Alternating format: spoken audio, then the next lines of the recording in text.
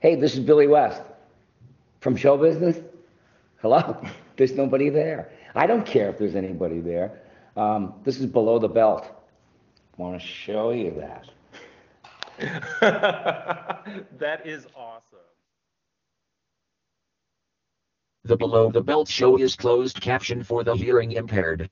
It is now time for the Bad Boys of Baltimore. Pimps up. Goes down.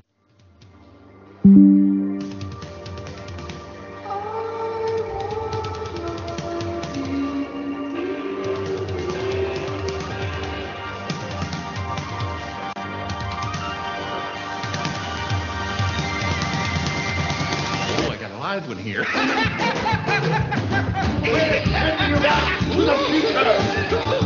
Don't say that! Never say that! Goonies never say die! Wax on, wax off. They're here!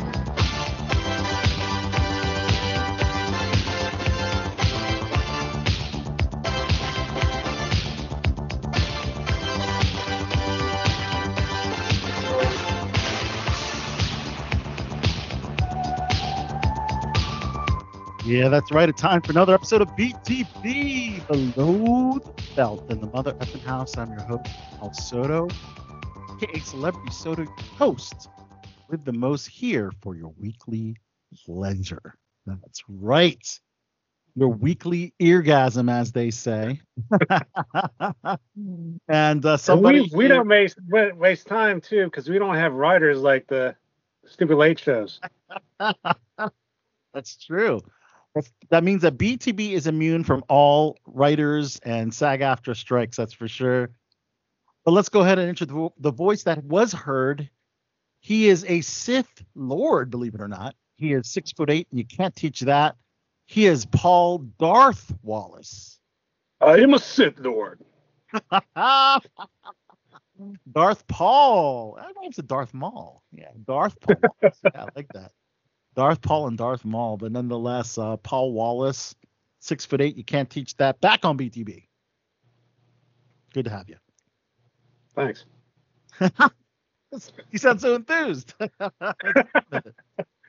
And then also joining us for the second time, actually the second time on BTB 3.0. He's been on BTB 2.0 many moons ago. The one and only. He is a filmmaker. He is a fan of everything pop culture.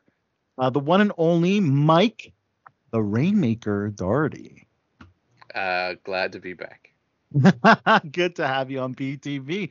Mike, we literally just came up with that nickname, didn't we? Yeah, it was. Just because where I'm at in Jersey, every time we get on the call for 3.0, it's raining. It's hysterical. That's right. Every time it starts getting dry here, Al, and we need rain, I'm just going to be like, Al, put me on the show because it's going to happen. Yeah. If your plants, your garden needs some. Yeah, in Pennsylvania here, it's dry as anything. We had some rain earlier, and that was it. That's right. Tonight we're representing 3 different states: New Jersey, Maryland, and PA. And this is a very special panel because for once, Big Paul, all 3 of us do watch pro wrestling. That's good. And once in a while, we kind of had to fish for because it seems that many fans that were fans in the 90s and even the 80s have kind of not kept up. But I'm happy to say all 3 of us have kept up since our childhood and are still fans. Yeah, I mean, like half the guys on my shirt are dead right now. You know what? That's very true. Let's look at that shirt really quick, Paul. So we have Rowdy Roddy Piper. Yep. We have The Undertaker. We have Jake the Snake Roberts, and I can't see the other 2. Can you tell me who they're? Okay, let's see. We got Ultimate Warrior. We got Bret Hart, and I think that's it. Wow, Ultimate Warrior, Bret Hart. Oh, yes. Macho Man. And Macho Man. So yeah, we've lost half the people on that shirt, roughly. Isn't Bret Hart the only one we haven't lost? No, Jake the Snake is amazingly still alive. Oh, Jake Snake's still alive. Yeah. Yeah. It's sad, and of course the most recent one being the Iron Sheik Bubba. Make you humble, break your fucking. It's I'm definitely gonna miss the Iron Sheik and his tirades on social media over Hulk Hogan over the years. It's he really hated Hulk Hogan, didn't he? Oh yeah. I was curious if it was a gimmick, like Well, were. I mean, it was Yeah. every day. It wasn't. I mean, if it was a gimmick, it would be once in a while, but it was like every day. Yeah. So you really think there was legit heat? I think so. Well, the Hulk Hogan buried so many people back in the day when he wrestled, so it's like that's probably what happened. I don't know. It seems like Hogan, was able to put that to the side after Sheik died and actually said something heartfelt, about the Sheik. If you recall, Hogan's really great after people are dead. It's good PR for him, right? He needs the good PR. Yeah, I mean, like, unless they're like Ric Flair, who's like, seems like he's constantly on death's door. Hogan only seems to go and want to make nice after somebody's passed. Wow. Interesting assessment there, Rainmaker. But as usual, we're gonna do wrestling at the latter half of the program. Tonight we have a tremendous show from top to bottom. More interviews from the Tribeca Film Festival, as yours truly, Al Soto, was in attendance. We have our special Walking Dead interviews, man. I am so stoked to present 6 interviews. They're very, very short, so we decided to just kind of group it in 2 chunks. At the midway point of the show, we're going to hear Lauren Cohan. Yeah, that's right. Maggie from Walking Dead, Dead City. We're going to hear from Gaius Charles, one of the new series regulars, and we're also going to hear from Mike Anthony, another recurring actor on Dead City, the new spinoff of The Walking Dead. And in the latter half, closing out the show, we got the big ones. We have Jeffrey Dean Morgan. That's right, Negan himself. His wife, Hillary Burton from One Tree Hill, Hillary Burton Morgan, who actually guest starred on The Walking Dead playing Lucille. And Cassidy McClincy, who plays Lydia. Wow. We have some really great. Again, when you do the red carpet interviews, they tend to be very, very short. And this was definitely the case with Lauren Cohan and Jeffrey Dean Morgan. I might have gotten 1 or 2 questions from them. So we're going to present them in 2 parts tonight. So that's our special guest. But nonetheless, we have a tremendous show as we do each and every week here on BTB. Let's throw out some everything going on in the world of entertainment. So here we go. It is time for the Hollywood Report. That's hot. That's bananas. That's off the chain. Lifestyle, never reaching the faded. They're always complaining, always complaining. That's right. Entertainment, guys. Wow, this is really surprising. So the number 1 movie last week was The Flash. I kind of expected The Flash to retain its number 1 spot because there's no other blockbusters, or even drop to number 2, but no. The Flash drops to number 3, which is definitely not a good sign. Yeah, if you want the Flash to come back into DCU and James Gunn's DCU, it's not looking good because, I mean, it was a 73% decline in its second weekend. I think they dropped the ball. I think what they should have done. Did you both watch the movie? I watched The Flash. Okay, well, what I would have done instead of having a young Barry, you should have just went with that the one from the TV. You should have went with Grant Gustin. That Barry and just swap him out and have him die at the end. You know what I mean? Because I mean, Ezra Miller, I think the anchor on the ship. Well, the thing. Go ahead. Yeah. Well, I was about to say that the film was already in the can, and it was. I know, but I mean, no. As I said, you could have easily just refilmed some of the scenes with Grant Gustin instead of Ezra Miller, like as a young Barry. And then just kind of that might have saved the movie because you're saying as the forward. I see. So Grant Gustin's the younger version. You're still keeping Ezra Miller. No, you're going to kill Ezra Miller. You're going to kill Ezra off. Yeah, and then you bring in the young Barry, bring in that Grant Gustin to replace him, and then you have a way of moving forward without Ezra Miller being the anchor on the Flash franchise right now. Because I think he's the reason it didn't do as well. Yeah. So I think this is where they screwed up. Like, they got rid of the Batgirl to just write it off the books. Mm-hmm. I think Batgirl would have been the blockbuster that they were hoping it would have been. And then that would have had Michael Keaton's Batman. Right. So that gives you that like 80s fix. And then you just go, you ditch Flash to streaming because of so much heat on it with Ezra Miller. Like I think it was the worst decision in the world to go out with after everything that's gone on, and there's no resolution for him. You know, at least with like Jonathan Majors, he's going to court and he's got proof that like this was, you know, whatever. And there's enough time what for to do. Yeah. Yeah, there's enough time for us to get past all of that before the next Kang piece comes out. But it was just too soon for the Flash. Yeah, well, plus And Ezra Miller, it's not just one thing; it's like multiple things. So it's like just been going on and on. So it's like you just can't get past that. All those things occurred after he filmed. Yeah, so filming the Flash was already done. Like the Flash has been on. But I heard they did some reshoots though, because I mean they added more Keaton in there. So it's like when you were doing those, you could just replace some of the Ezra Miller scenes with. I don't think replacing it with Grant or any other actor would have made sense after it's in the can. They're going to completely lose money. What I will I mean, they're say going to lose money either way, but I think that might have saved face a little bit. That way, you have a way of moving forward with the Flash with a different actor, and you ditched Ezra, because right now you bring Ezra Miller into a franchise that there's no way forward. I mean, he's just going to tank the next one too. So here's the thing for me is that like we've all seen the movie, and I don't want to spoil anything, but they've perfectly written out Ezra Miller from the DCU based on the ending. Like, they don't have to ever have this Flash come back again. Yeah.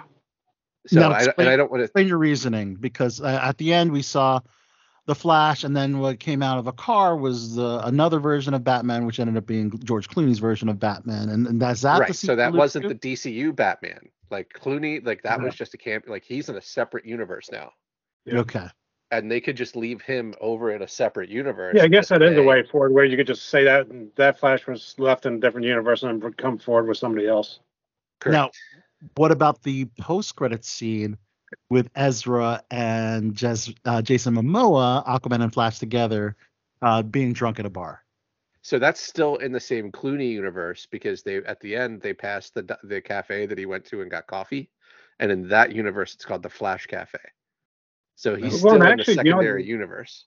Well, you know what? Actually, that would make sense too, because I mean, technically, it wasn't Jason Momoa's character kind of a drunk, and then he learned to sober up and become a hero. So it's like maybe in that universe he's still drunk and he's not a hero in that universe. So it could be a whole different Jason Aquaman. And what they said is like in every universe, Jason Momoa is Aquaman. But there's different. But that's what he said. He's like, in every universe, there's like, you're the constant Aquaman, and there's always a Flash, but the Batmans are different. So that leaves the door. Like, I know that they're talking about going to Jason Momoa to Lobo, which is, I think, a far better use of him in a character. Because I think it would be great. The one thing I don't like about that is, well, he has the same workout thing as I do. Like, I mean, have you seen what he like? Look at the previews for Shark Week. He's not in shape unless he has to be in shape. And Lobo, I think, should be in shape more. And I don't think he wants to train anymore. I think he just kind of wants to be kind of like just average now. I think he's training like for Aquaman. We did see that. Go ahead. No, well, what we he did said see was that on Fast X, you know? Yeah, you saw him in Fast X, but it's more obvious. Like, he put on a lot more weight on the Shark Week commercial. He wasn't as ripped as he was. And what Jason Momoa has said is that he will work his ass off and train if they're going to pay him to work his ass off and train. Yeah. If it's Shark Week, who really doesn't care if he's super cut, he's not going to put his effort into it. And I understand that, because I mean, I've done the same thing. It's like I'm like 6'7". I've got up to 380 pounds before for a roll. So it's like right now I'm about like 320, but if I get down to 280, I'm kind of ripped. So it's like, and right now I am training for a roll, but it's like, I mean, that entails like running 10 miles a day. That entails just eating stuff that's not tasty. It's just like a lot of egg whites, a lot of that kind of stuff. Right. A lot of chicken and broccoli. Chicken and broccoli, egg whites. Yeah, sometimes you got to do what you got to do. So it's interesting. We're talking about DC. I was going to get, in a mode to talk about this later, but we're talking about DC already. Let's talk about the huge news, guys. Yes, they have decided on a Superman and Lois Lane. This is breaking news, guys. It's Superman Legacy. DCU's, I believe, first film is going to be the Superman Legacy, and it's David Corenswet And I just hung out with her this past Saturday in New York, seeing her Broadway play, which was awesome. Is she Called The tiny in Sign. person? She is 5'3" and very, very cute. Aw. Sydney Burstein's window, the sign of Sydney Burstein's window, which by the way only has one more weekend of shows. Rachel Brosnahan is Lois Lane. Yes, David Cornsweet and Rachel Brosnahan are your new. What is he known for? I Superman. never heard of him before. So David Cornsweet, if you look at his IMDb, he got his start in The Politician on Netflix, and then he was in Baltimore's Own, We Own This City. He worked very closely with our buddy Trey Chaney as a cop. And he's going to be appearing in another Baltimore-based series, Lady in the Lake. So he's got an interesting tie into Baltimore. Yeah, I wonder if I worked with him and didn't even know, because I mean, I worked a lot on We Own the City, but yeah, David Cornsweet, he had a really nice role with our buddy Trey Chaney. And he's not a household name, but he has some incredible credits, and I think it's a good move. You're casting. I mean, does he look like? Yeah, look him Superman, up. or Look him Superman? up, man. He's got that look, man. The dude's got a look. He kind of looks like a taller version of maybe a combination of the Tyler Hoechlin and the Henry Cavill. Maybe he's kind of got that. And you got to have that chiseled jawline, good look about you. So yeah, I mean, I would say he's definitely, where Brandon Routh looked more like Christopher Reeves, David Corenswet looks more like a young Henry Cavill. Yes. Like a little bit closer to Tom Welling than Henry Cavill, but yes. Yes. I See, think that's one I think kind of got the raw deal. I think Tom Welling would have been a good one to just give the nod to. I mean, I know he's a little older. He's in his but he 40s. still So looks young. Yeah. James Gunn really wants to focus on an early 30s. And actually, David's actually 29. I looked up their ages. And Rachel Brosnan, even though they're going for like early 30s, she is, I believe, 32. Yeah, she's so they're rough too. Not that that matters. Not that matters. She still looks Well, amazing. I did hear Cavill's in close talks to James Bond, from what I hear, but I don't know how close that is. I think they haven't made an official announcement, but he is in talks. They said his audition was awesome, so. I think he's an excellent choice. Henry Cavill's an excellent choice, especially because he's leaving one big franchise in the DCEU. And everybody loved Henry Cavill's version of Superman. I haven't heard anyone say, "Oh, he was not a great Superman." He was a fantastic Superman. Oh yeah, and he already kind of played like a James Bond on Mission Impossible, the guy with the mustache. Yeah. So I will say my thing. only issue with Henry Cavill's Superman was not Henry Cavill, was not his performance, but Zack Snyder should just do a Batman movie. Like, Superman is supposed to be light and hope. Like, he's supposed to be like, for all intents, a Boy Scout, like Lois would call him. Yeah. When he broke Zod's neck, that was kind of against what Superman would do. Well, and the whole thing was, It was like Zack Snyder does a lot of dark stuff. I mean, I like most of Zack Snyder stuff. I don't think it was bad. It's just that I just think he didn't capture the character as well. Right. That's the part that I agree with, is that I think he was a great Superman, and I hate to say this, but like, I think Joss Whedon got Superman right in his version of Justice League. Okay. And that's about the only part he got right. It's the only part he got right, yeah.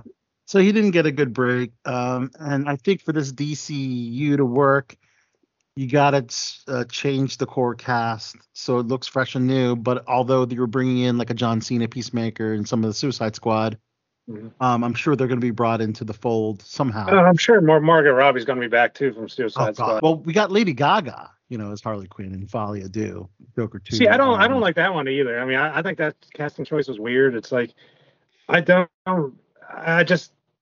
she's a fine actress, but I just don't think she has the comedic chops. You need somebody with some comedic chops for Harley Quinn. I would agree with you if I hadn't learned my lesson of saying that kind of crap about Michael Keaton. Like, we all are old enough to remember when Michael Keaton was selected as Batman, and it was like, how's he gonna do it? Well, I mean, even I was all disappointed when you heard the guy from Brokeback Mountain got cast as Joker. It's like, who would have expected Heath Ledger to do a great job? It's like, right. I mean, everybody were like, why did you do that? It's like, that made no sense. So I'm going to give Gaga a pass until we actually see what she's got.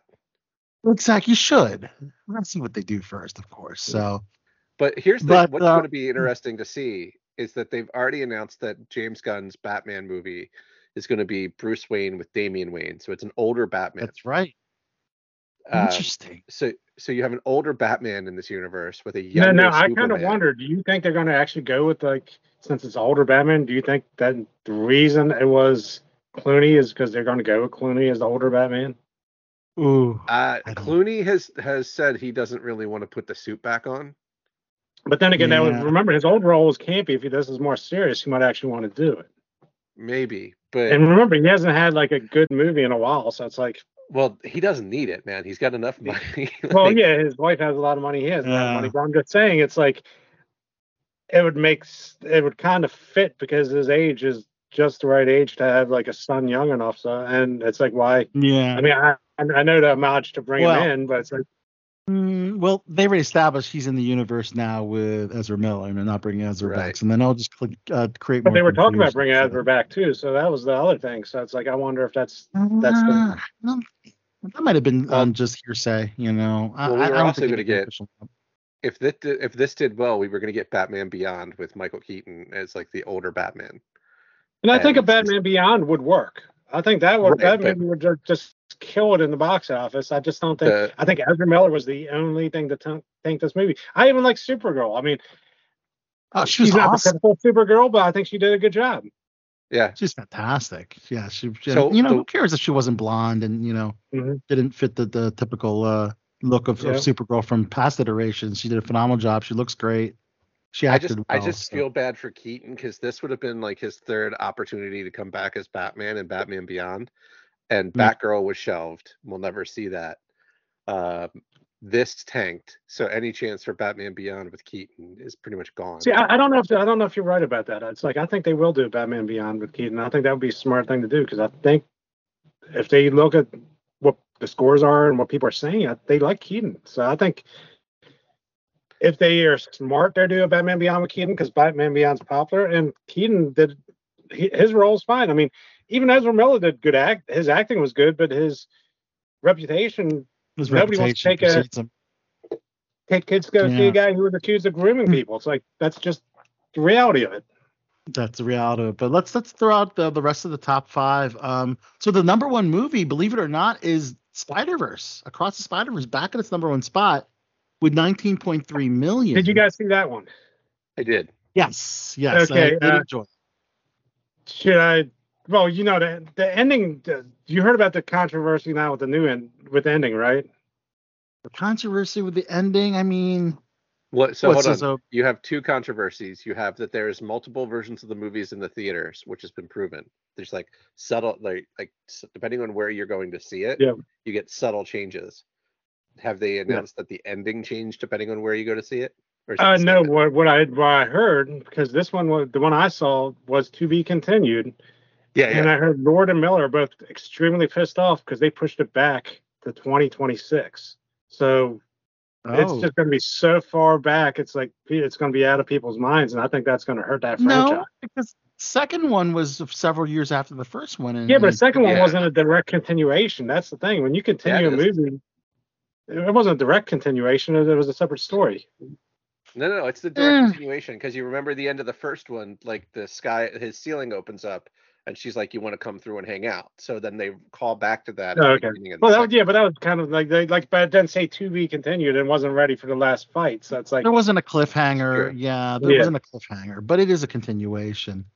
But yeah, that's the number one movie again. It's crazy that that's number one, and then Elemental from Disney Pixar is second place with 18.5 million. That's considered a flop for Disney. Well, that might be a flop for Pixar in general. They say Pixar might be in trouble. I think getting rid of Lester, I mean, with the Me Too thing, I know what he did might have been wrong, but he wasn't over the top. But I heard his problem was he just hugged people. It's like, I don't really see anything wrong with that. You know what I mean? It's not like he did it. Wait, who were you alluding to? From Pixar? John Lasseter, the guy who was in charge of Pixar. No, Laster's been gone for a while. No, that's what I'm saying. Yeah. I think if he was under the helm, I think all the Pixar stuff would have been better. But right now, you're just doing the same films over and over with Pixar with just different characters. Their storylines are the same. They don't have any. So here's what I will say. This was like opening weekend for Elemental, and they've Mhm. done $124,000 worldwide on a $200,000 budget, or $124 million Million, worldwide right? on a $200 million budget. They're gonna make their money back next weekend. Like, it may Yeah. not be, and this is, as a filmmaker, this is a conversation I keep having with people. Like, you look at things like Black Adam, and people are like, it bombed. Black Adam did the exact same numbers that Captain America did when it first came out. Yeah. And we're looking now 10 years later, and we're expecting everything to come out. It has to do Well, everything's. 4 times I the know box that, but I mean, office. I'm just saying, like in general, it's not the hit they needed to save. Disney's hurt. Yeah. Disney's like sinking right now, and they're going to take a bigger hit from. I don't know if you guys know about the Hulu thing or not. Disney has to buy Hulu. Has to give Comcast a ton of money for their share of Hulu, and they don't have it. Rumors they might sell Lucasfilm, they might sell some of the parks, they might even No, sell Pixar. Lucasfilm, that would be crazy if they lost.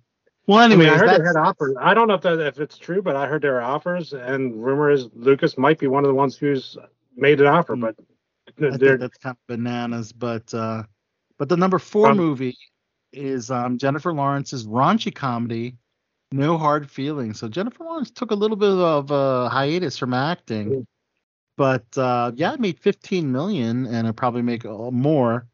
And it's a pretty full premise, pretty funny Well, it premise. was. So she's an Uber driver who accepts a Craigslist ad to date an introverted 19-year-old boy before he goes to college. And I mean, apparently there was a little bit of like controversy because, like, you know, is she taking advantage of a young guy? Because they said, do you mean date him or date him as in fuck him? Like, that's what they're saying. And then they say, date him hard. And then she goes, I'll date his brains out. And, you know, it sparked a little bit of a media backlash, which is the creepy concept of, it's crazy to say that Jennifer Lawrence is an older woman now. She was just a young girl in Hunger Games, and now she's the older woman in this role right here. And another funny story about Jen Lawrence is that she was doing a press junket for her film No Hard Feelings, and she just shot right before one of her interviews the Hot Ones YouTube show where celebrities eat the hot wings, right? And apparently she violently threw up after eating the spicy chicken wings. And of course, she threw up violently afterwards. And she went upstairs to her suite, her holding suite, and she vomited, and it took a turn for the worse. I thought it was a funny story that she shared with the press junket that she was doing for her film. Whoever publicist booked that schedule for her needs to be fired. Eating spicy hot wings, right? Before that? Yeah, let's go send you to spicy hot wings where you're going to get decimated right before you're supposed to go talk to the press. Right, exactly. Exactly. Yeah, that's not good. And the number 5 movie is Transformers: Rise of the Beasts, 11.6 million. So that's a top 5. Do you know did you guys watch that one too? I mean, I thought that one was decent. It's like I didn't see it. Did you see it? Do you have a good review for it? I think it was pretty good. The only drawback was you were under impression before when Bumblebee ended they were going to go to G1, which they probably should have went to G1 then went to this. It would have made more sense. But it's like I guess they're just trying to get the 90s generation in because I mean the Beast War thing. But I mean, I thought it was okay. It's a lot better than the earlier Michael Bay films. It looks like there's actually some structure to it. It looks was like it better than Bumblebee? Because Bumblebee was it was on par with Bumblebee. I mean, I don't think it was anything super special, but I think it was decent. I think it had a better story. It's like it seems to lead more to a overall arcing story than just being whatever, you know what I mean? Not being robots just blowing each other up. So okay. Well, I think the problem, honestly, my problem, and I don't know that this isn't, I think the problem with the series. My problem is that when they rebooted Bumblebee, I wish they would have just visually rebooted the character, because now you have this like splintered timeline where Bumblebee's supposed to be the same car that Shia LaBeouf has picked up, and all of these stories take place before that. Yeah. Like you're having similar storylines that happens in the Michael Bay versions. Like the continuity is just completely. I wish they would have just gone with a G1 Yes. design, started all over again, let Bumblebee. Well, they be should have the- kept him as the. Honestly, you're right. I think they should have kept him as the Volkswagen till later on, Yep. and then it would have just. Yeah, it's a mess. I mean, they say it's soft reboot, but they're still going back. So, and all but the anyways, characters look exactly. And the same. actually, do you want me to give away the? Are you guys going to watch it or no? I'll watch it. Because When it there's comes- if it's okay with Michael, I think you can talk about it. yeah, go a ahead. little bit. I'm What's easy. You could spoil everything. I'll watch it again. It doesn't matter. Okay, well, after the credits, it looks like the next movie is going to be G.I. Joe versus Transformers. Oh, Because I know Michael they teased Kelly that. came in, and Michael Kelly was like interviewing the one guy, and he was like, "Hey, we might want you for the special project." And he pushes his button at this pizza shop, and it's like a whole thing, and he gives him his card, and it's a G.I. Joe symbol on the card. So Michael Kelly's apparently like a G.I. Joe agent now. So now, Nice. is this going to be like Dwayne Johnson G.I. Joe, or is this going to be like new Joe? I think hopefully they reboot it without Dwayne Johnson. I hope they do a normal stuff. I mean, I'm a big G.I. Joe fan. I mean, I Right. hope if they're smart, they would contact Larry Hama right off the bat, the guy who created every character for G.I. Joe. He's a comic book artist. He knows his stuff. He's the one who should be. Oh, that's wow, cool. look at that. But he's You're the right one who there. should be There in it is. charge of like at least the storyline. He's like the Stan Lee of G.I. Joe. So I think Yeah. he could fix that line. So, but you need Michael, him just- involved. You can't do all these random, like the Snake Eyes thing was bad. I think Chuckles, Oh my if it was done right, could have been good because they were talking about doing that, but I don't know if that would ever take off or not. So, Michael, what did you show us for the listening audience? Oh, yeah. So for the listening audience, what I just pulled out was It was the good. Transformers, G.I. Joe, Decepticon, and Baroness, where Megatron transforms into the tank. So it's basically the crossover. Yeah, that was a between cool the piece. two. Yeah. I So love that. That is It's- amazing. it's I think that's a 2 in great 1. idea. They haven't done So that live action crossover is going to be G.I. awesome Joe. if they do it. They should do it, yeah, and hopefully that will be come to fruition based on that post-credit scene you told me about. That's great. I didn't even know. So Michael Kelly's only in the post-credit scene. He's only in the post-credit scene, and as I said, Nice. you just saw it originally. He was just some business guy, and then like he handed the guy the card and pushed the button on the wall, and so it I looks love like it. that's what he's leading into. Oh, that's gonna be dope. Well, July's a big month for blockbusters. What's coming out? Well, 4 huge films. We have Indiana Jones and the Dial of Destiny, which I know Paul has a lot of opinions on. We have Greta Gerwig's Barbie with my favorite Margot Robbie. And we have Oppenheimer, Christopher Nolan's atomic bomb drama. That actually drops on the same day as Barbie, which is crazy. The thing is, Oppenheimer, just because they had a TV show that was almost identical, I just don't think it's going to do well. I mean, I like Christopher Nolan. I think it's a good story, but it's like it's already been done. I think it's going to do well because it's Christopher Nolan. Yeah. Even though they had that AMC show that was basically the same premise. I mean, Yeah. Mhm. Nolan's got a huge fan base of like cinemaphiles that are going to go out and see whatever he puts out. Because when he does Yeah. it, he does like next gen tech for filmmakers. Yeah, I'm excited for that, but yeah, I mean, we already heard Paul's opinion on well, Indiana my Jones and opinion Dial on of Destiny. Indiana Jones is, as I said, and this has been confirmed. They did change the ending because the original ending did suck, which I think is a good idea. So But you're looking forward to this new ending? I think it's going to be better than it would have been, but I think it's just going to be too much of a mess because the way they had it written before. I mean, they had it written before where a Fleabag basically was going to take over the Indiana Jones role, and like back in the past, and take like every adventure he had, get the artifacts and then just give them back to the people Indigenous they people. took them from. It's like it just Right. doesn't. It's just. So basically what you're saying is Indiana Jones was nothing and he's not worth anything and that's not what the fans would want. I mean, if you pass the torch for at least, or what they should have done is just do like a James Bond thing and just bring a younger Indiana Jones in too, because Harrison Ford, I think he's a great no. actor. I disagree. Or even what if Sarah- they did like young Indiana Jones I liked. What if they did the young Indiana Jones thing when he was telling a story about his past and have some young guy I think Chris Pratt would be a good Indiana Jones All because right. he has that same type of mentality. Mike's wheels are turning. Let's hear what Mike has. No. So I haven't seen the movie. I don't. You can spoil it for me. It's not going to matter. Oh, it's The not out only yet. thing- I've just heard rumors. The only thing I want from this movie is at the end of the movie, Harrison Ford's Indy is wearing an eye patch to call all the way back to young Indiana Jones. Because in Oh, they young should do Indiana that. Jones, they show the old Indy and he's got a black eye patch and they never explain what happened. Yep. Okay. And as long as it's not a cat, like that's actually like an octopus creature that takes his eye out. The Flirkin. Now, are either of you going to see Barbie? Yes. Yeah. Oh my See, God. you know, I really wasn't not going to see it, but watching the previews, it's like I almost want to see it because it's like it looks like it's the toy to become like I guess she's a toy and somehow she becomes real based on Yeah, she comes into the real world. Yeah. Mhm. And it's like completely It gives me like beyond- strong elf vibes. Yep. Ah. I think it's gonna be a lot of fun. And interestingly enough, you can actually rent the Malibu Barbie Dream House that they use in the movie, and it's in Malibu, California.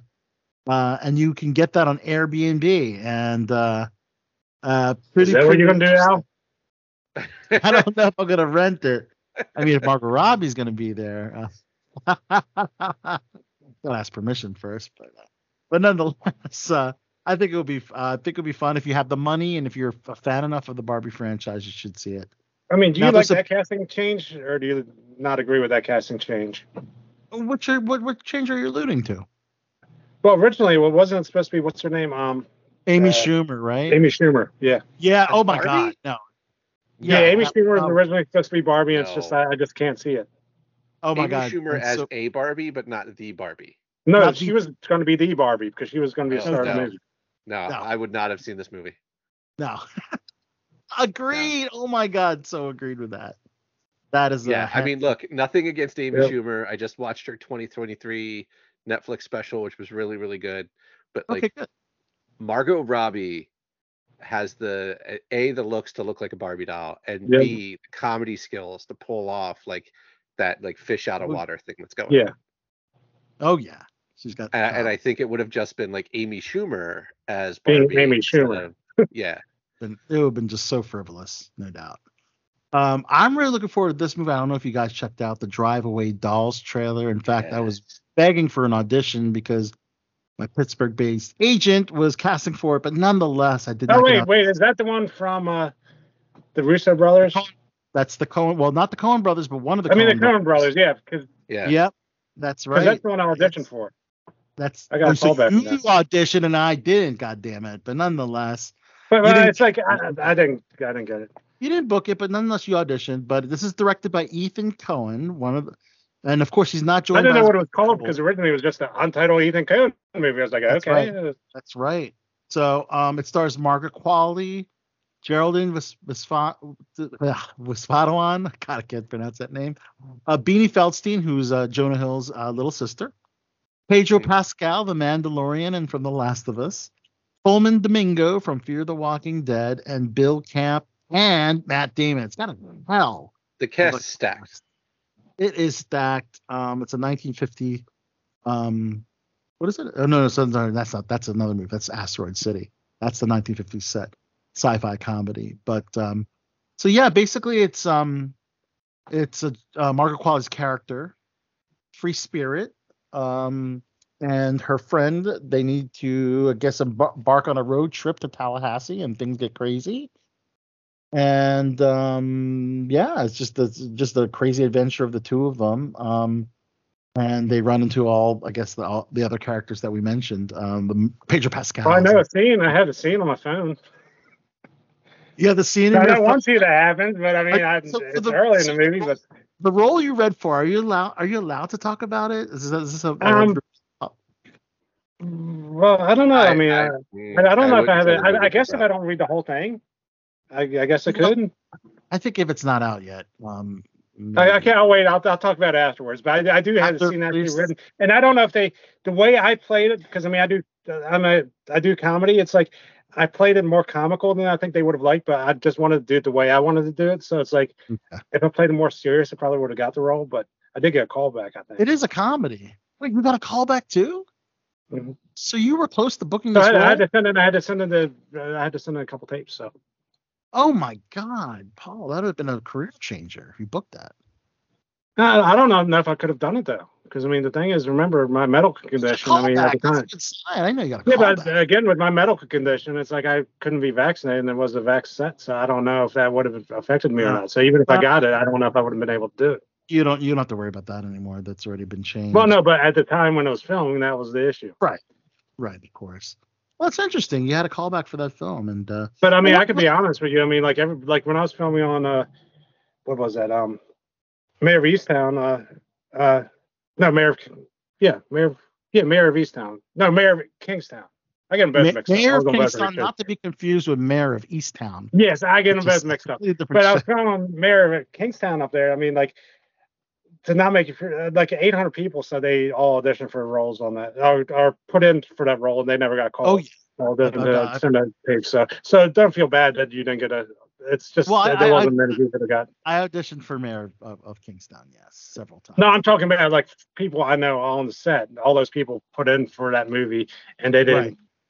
They didn't tape or anything, so it's like. Well, you know what? Hey. So I mean, so don't feel bad. It was like a lot of people. It was just one of those things, I guess. That's okay. I mean, I'm okay with it. You know, it would have been awesome if you booked it because I would have billed you as the star of Drive Away Dolls. But I guess I don't think I would have been a star. I had a role on that would have probably been big. Is like when they were doing that. What do you call it? I mean, I auditioned for a part on The President is Missing, and of course that got canceled when the COVID thing started. So it's like that's yeah. Well, you know who's making a comeback, which is crazy. The one and only Amber Heard. So as you know, she's in DCEU's last film, Aquaman 2. But maybe it's a little, exaggeration on my part. But there was a festival in Sicily called the Taormina Film Festival, and the premiere of her In the Fire film. And I remember her talking about this film during her highly publicized trial with Johnny Depp, saying that, I did an independent film. Well, it did have a red carpet premiere. And apparently, she was still greeted by a crowd of fans, and she wasn't harassed by any Johnny Depp fans. I guess it's a little bit different in Italy. Yeah. I have a feeling if it was in the U.S., she might have got it. But the thing is also, it's like people reception. don't realize, like, sometimes those actors that are on the outs, they get a lot of independent films. Like, I mean, supposedly Kevin Spacey's getting a lot of work right now overseas, not in this country, but overseas. So it's like just because they're cheap, because you could get them talent that's cheap, and that's what they're doing. That's what a lot of actors that have been canceled or or been a part of the Me Too movement have been going overseas, and they've been getting hired. And this film, I believe, is an Italian film. I think this is one of her. Yeah, so as I said, like overseas, it's like there's plenty of work for people who've been canceled in this country. I don't think that's what they do. It's like, yeah. So I'm really curious to see how they ended all with Aquaman 2. Amber Heard's character. I'm curious if they're gonna edit it. Actually, what they should have done, they should have that's something they should have done. They could have went into that's something the Flash could have done. He could have been like, hey, your wife looks a lot different now. She's a bit. That's how you could have replaced her right then and there. Yeah.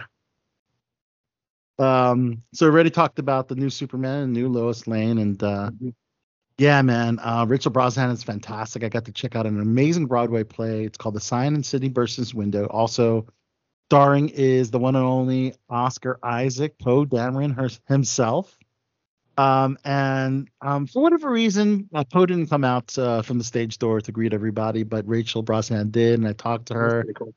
And during the time I talked about her, can you believe Rachel Brosnahan was on Below the Belt show during her role on House of Cards when she was just starting out? She hadn't had many credits under her belt. Yep. And because of my work on House of Cards, I was getting like Michael Kelly and a lot of the, actors, Derek Cecil from House of Cards, And I got Rachel Michael Kelly kind of shows me, so I want to roll on G.I. Joe now because I did his film for free. So it's like, hey, I did your film for free. Just bring me on G.I. Joe. I'll be fine. Yeah. So I reminded Rachel about the interview and said, yeah, oh my God, that was so long ago. It was really cool. It's like, yeah, I worked, on set a lot. I was some staffer work and various different roles, crazy patient, anxious patient, blah, blah, blah. We talked very, very, but she took the time to say hi to everybody, take photos, and get a couple Nice. comments, and You see a lot Oh, of that people. stage score. That stage score is going to be nuts this week now with that announcement of James Gunn's movie. that's right. This is the final weekend. If you want to see the Sign in Sydney versus Window, you got to see it. You should see it, and it's this weekend. It's the final weekend, and yeah, that means that she's off to probably start production on Superman now that Marvelous Mrs. Maisel has wrapped. That's cool. That show is all wrapped up. So we will see what happens there. Is Superman going to be first, or is it going to be Suicide Squad 2 or Suicide Squad 3? On the calendar, Superman Legacy is the first DCU movie. Okay. So I heard Blue Beetle is actually the first DCEU movie. Yes. Well, I heard that's part of the other series, wasn't it? Wasn't it still part of the Snyderverse? It's interesting because they're making this announcement before seeing the success of Blue Beetle. Right. So maybe they're saying, well, we want Cholo Madreña because of the success of Cobra Kai. We want him to be the Blue Beetle in our universe, which could be it. But would the movie necessarily be a part of the DCU? I don't know. Because originally that was going to be listed as the last. I think Aquaman and that were supposed to be the last movies on the Snyderverse. They are. Well, then they should have released Aquaman prior to Blue Beetle, I don't know, because if you released it prior, I don't know if you released it too soon. I think the Amber Heard thing would have tanked it, kind of like the Ezra Miller thing's tanking this and that. I think they're kind of worried about that. You know what I mean? Okay. Well, another interesting thing James Gunn said in a recent interview of a podcast, which we'll not name the other podcast because we only mentioned our friends' podcast and our podcast, Below the Belt Show. Gunn is the new, as you know, co-boss at DC Studios with Peter Safran. He talked about how he's going to be very careful with the product that they put out and making sure everything is good as it can possibly be. And he stressed that lazy storytelling has been an issue in the superhero genre at the moment. Well, you know who that was knock on, right? There's a knock on somebody there. Who do you think he's taking a knock on? I have a hunch that's a knock on the Marvel universe and the way, because I personally, a lot of stories in Marvel just kind of seem to be kind of repetitive. You're just using same stuff over and over. Even Star Wars has kind of got like that. So I mean, yeah, he said that people have gotten lazy and there's a lot of biff, pow, bam, wham stuff happening. I guess he's kind of alluding to. It's Transformer. It's a Transformer storylines, it's action over substance, and I think that's bad. I think you need to have a storyline and characters people care about, because they don't care about the characters. It's it just makes no sense. So he also said, I'm watching third acts of superhero films where I really just don't feel like there's a rhyme or reason to what's happening. So pretty much what you said, Paul. Right. There is no rhyme or reason what's happening. And I don't care about the characters. It's gotten very generic. Mm-hmm. So there you go. And he said he likes the serious superhero movies. He likes the comedic superhero movies. I like the ones that are murder mystery, but with superheroes, I like to see these different types of stories as opposed to seeing the same story told over and over again. Yep. So there's an allegory that people are making from Guardians of the Galaxy 3, where Kevin Feige is the big seen as the big bad guy of Marvel, and James Gunn is Rocket, because there's the line in Guardians 3 where he's just like, how you're a dumb rat, how could you figure this out better than I am? And people have asked James Gunn, they're like, is this kind of like your dig? And he won't acknowledge. He kind of smiles, he's like, I wrote that in there as kind of my jab of how I figured it out, and they haven't. Oh, you're right, because if you think about the story of that, the villain's main thing was, hey, let's just do the same things over and over until people like it. The world. He had the world with all the animals. He had the world. He just kept trying to make his perfect thing, and by doing the same story over and over, it's that was the problem we ran into with X-Men. It's you have two Dark Phoenix stories, which really were not necessary. It's and they were even Dark Phoenix stories. That's right. That's right. There were two of them. Yeah. Interesting. All right. Let's throw a couple more movie things and wrap up that segment and go into TV a little bit and take a classic cut break. Paddington 3, which is a film I don't really care about, but they just announced Antonio Banderas Rachel Zegler, and Olivia Colman in the third film of the series. Good. And then Now, also Emily Moore. How does that work? Because wasn't that under the Weinstein Company? Because that was the last thing he put out before he went to jail. The Paddington films. I didn't know about Weinstein's association with So- these Yeah, films. because they said that was his big thing before he went to jail. They said he was going to use the money for that to try to pay for his legal defense. Wow, I didn't know about that. Yeah. Oh, the So issue with anything Weinstein is Weinstein's always acted as a subsidiary. So you have like the parent film company Yeah. who owned it. So they Because don't. like Dogma, like he owns Dogma, and you can't like that's why Dogma's not on DVD or anything right now because you can't get it because he owns the rights for it and he's in jail. So Well, that's the one movie so, we haven't seen on streaming. You're right. Being in Jersey, Kevin Smith's got the movie theater just an hour north of me. okay, So he shows up every once in a while and does like Q&As or like he did a weekend of Watch the Flash with Kevin before well, if you see announced him, that he whole needs thing. to get on Hang his He-Man lore and get the He-Man thing fixed. Hold on, let's hear what Michael's gonna say because he's gonna get Dogma may be coming home sooner than people expect.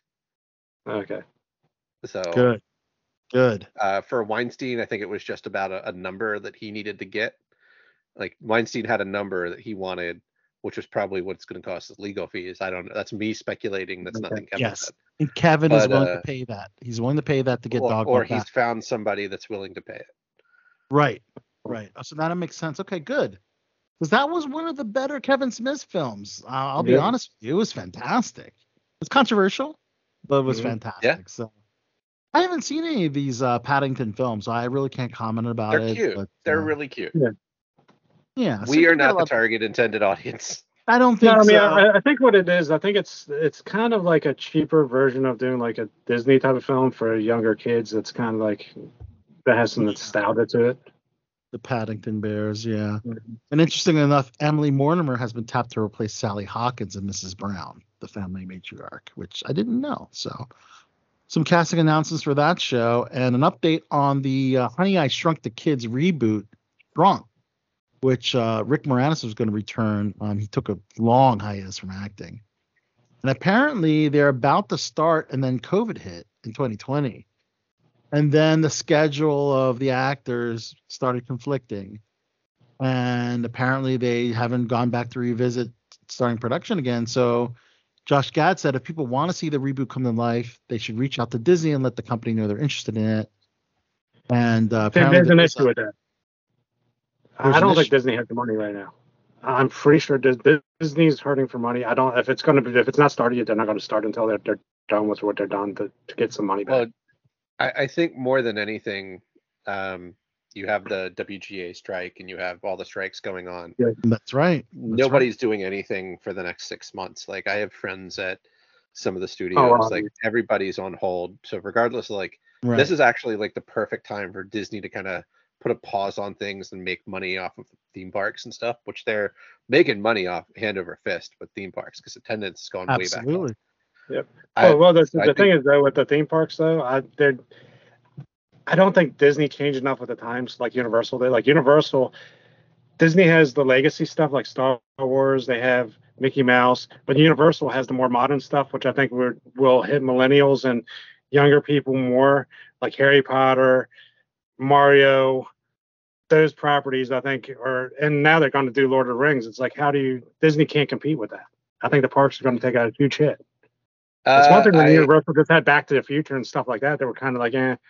But I mean, those are the hugest things. I mean, like, think about it. Harry Potter and Mario trump Mickey Mouse and Star Wars at this point. That's why Universal has been a consistent competitor. And Universal Studios has been a really good competitor to the Disney theme parks. And they will also continue well, I'm curious to see, as a Disney fan, B, as a theme parks fan, they kind of go back and forth. Like Disney or studios or Hollywood, Universal came out with Harry Potter, Disney challenges that with the Star Wars land.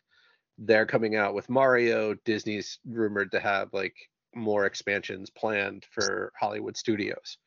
But I honestly hope with Disney, the only way they could save Star Wars at this point is if they sell. The rumor was if they sell it, they don't sell the rights. They still have the full rights for the theme parks. And I think if somebody who will let George Lucas at least have input into the property, I think you can save it. But I mean, right now it's a Well- sinking ship. Well, you know what? George Uh, Lucas had input into The Mandalorian. I know that he was Yeah. present on set So with while John I Favreau. understand people's point of view of the sinking ship when it came to the new trilogies of movies, Right. Boba Fett, But I feel like all said of so. that. I mean, Yeah, I don't Obi-Wan. disagree with you, but like they're all and if everyone re-energizing was the so series. so, Hang on, I Paul. think Let okay. Mike finish, please. All right. No, it's look, gotta let I'm people finish. everybody is entitled to their own opinion. I agree that like Yeah. Boba Fett should have been a full Boba Fett thing, not like Mandalorian 3.5. Obi-Wan was decent. It really needed to have more story to it to kind of connect into it. But it got Hayden Christensen back as Darth Yeah. Vader, which was like a really great thing. Right. They're definitely investing in Star Wars for a while, so I don't think there's a sale coming. If anything, I definitely see them kind of scaling back, doing feature-length movies and sticking to shorter stories. Yep, with the exception, of course, of the Daisy Ridley film set 15 years after the sequel trilogy, which I believe is the first film that's going to be released in 2025, I think. So we are because that's getting pushed back with the WGA strike and everything. Okay, so it won't probably be 2026. What's the deal with that? I don't think the Acolyte's coming out though, isn't it? Even though like because they put a lot of money into it, even though it sounds like it's going to bomb. I heard they're still filming it and like they're bypassing the strike and filming it in France or something. If I heard correctly. Yeah, So well, like if it's they're actually still written filming it because they're bypassing the writer's strike by filming it in France. in France, and the fact that the script's already finished, so if they don't have Yeah, the as long as there's no script- changes to the scripts, they're not doing Mhm. anything. Like it's not impacting the strike. So But the like, leaks from it sound like that's going to be a mess because people aren't going to like the way it's going to add to the Star Wars universe. I mean, maybe I'm wrong. Maybe it's great, but Yeah, based we'll on what see. I've heard. Leslie Headland apparently did really well with Russian Doll, and I enjoyed Russian Doll. I watched the first season. I didn't watch the second season, but I did enjoy the first season. So I'm curious to see how it will do. But let's throw out one more thing before we take a classic cut break in our first interviews, and let's talk a little bit about what's on Disney Plus, which is Secret Invasion. Did anyone tune into episode 1 of Secret Invasion? You did. yeah. Wow. We had so listeners, if you don't want to be spoiled, maybe come back after the classic cut and then watch Secret Invasion. But we'll talk a little bit about it. But yeah, the big shocker in the end of episode 1, it seems like we're saying goodbye to Maria Hill. And what are your thoughts on that? Do you think she's gone? I mean, obviously we did see the bleeding body. And you know, it was due to a scroll that shapeshifted into Fury and tricked Maria Hill into thinking that, you know, she was safe with Fury, and turned out no, it was indeed a scroll. The scroll shot her in the stomach, and during this crazy bomb explosion, and Maria Hill is I guess out of MCU. Yep. I mean, my opinion is I think they just rushed it, and I think that was a bad choice. I think if you killed her later in the season, that would have been good. But I think that it just seemed rushed, and it seemed like the story I don't know. It seemed a little convoluted. Yeah. I'm going to say, remember, we've seen Nick Fury die before. Like there was the whole thing of him getting shot and coming back from that. So while we might see a body on the ground, like, yeah, let's wait till episode 2. Let's wait till episode 2. Yeah. But it was a pretty strong episode, and I was, you know, I thought it was very entertaining. You know, of course, I'm a big Emilia Clarke fan, and you know, Daenerys Targaryen fan, so of course I'm going to watch anything that she's in. Emilia Clarke did fantastic in her role. I'm a big Kobe Smulders fan as well, and I'm a big Sam Jackson fan. So it had all the elements of a great series to watch, and I think the best is yet to come. I know that it didn't get the best reviews on Rotten Tomatoes. I think it was like 65% critics with I think I've been a well, see, that comes down to like what James Gunn said. It seems like really formulaic, and it just seems like it's just kind of just rehashed stories. I mean, I don't know. Maybe I'm wrong.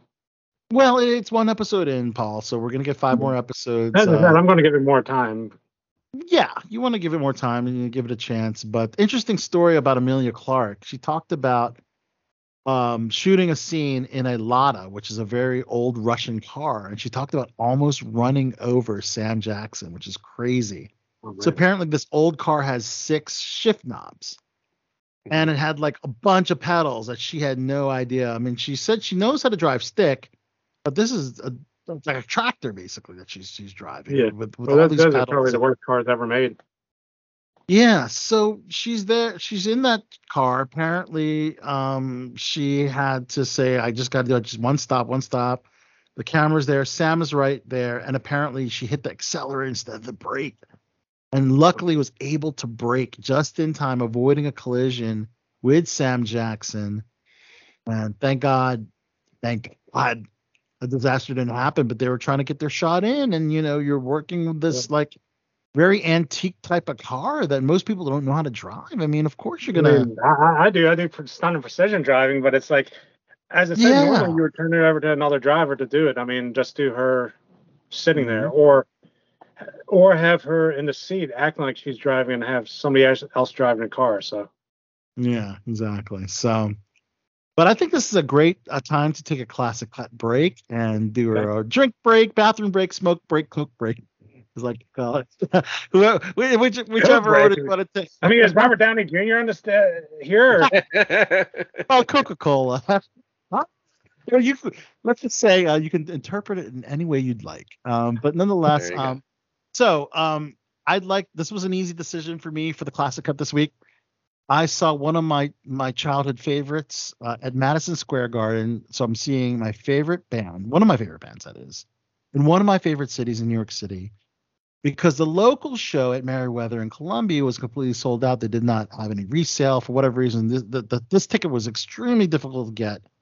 So I opted to go to New York City and made a nice couple days out of it. Like I said, I saw Rachel Brosnahan and Oscar Isaacs play. And the band is from London, England. That's right, The Cure. Nice. The Cure, one of my favorite bands of all time. Robert Smith, Simon Gallup, the rest of the crew. And apparently the particular show that I saw at Madison Square Garden, they did 3 nights of shows there. They played specific songs at the show that I witnessed, and they didn't play these songs at any other show. So, which ones did you get? Initially I was in Section E, which is like the second half of the floor, and I upgraded my seat to Section B, which is the center section right in front of stage. And on my personal Facebook profile, you can see some videos for those who are on my social media. But nonetheless, this show, Robert Smith, The Cure, they were fantastic. And one of their encores, they played a whole bunch of songs from the early Cure, 79, 80. And this particular song was one of their early songs, which is featured in their singles, Staying on the Beach singles album, and had a really nice background. When they're on stage, they can stuff on the monitors, but it was like a really cool visual, and it was a train. And this song is called Jumping Someone Else's Train. So this will be the classic cut, and right after the classic cut, we're going to go into the interview. The first set of interviews from The Walking Dead, Dead City, which we'll talk a little bit about in the second half, with the new actors from Dead City. That's Gaius Charles, and of course, Maggie herself, Lauren Cohan. Again, very, very short interviews. We'll hear that right after the classic cut. So we'll be back right after that. Don't go anywhere. Don't say what you mean, you might spoil your face. If you walk in a crowd, you won't leave any trace. It's always the same, you're jumping someone else's train.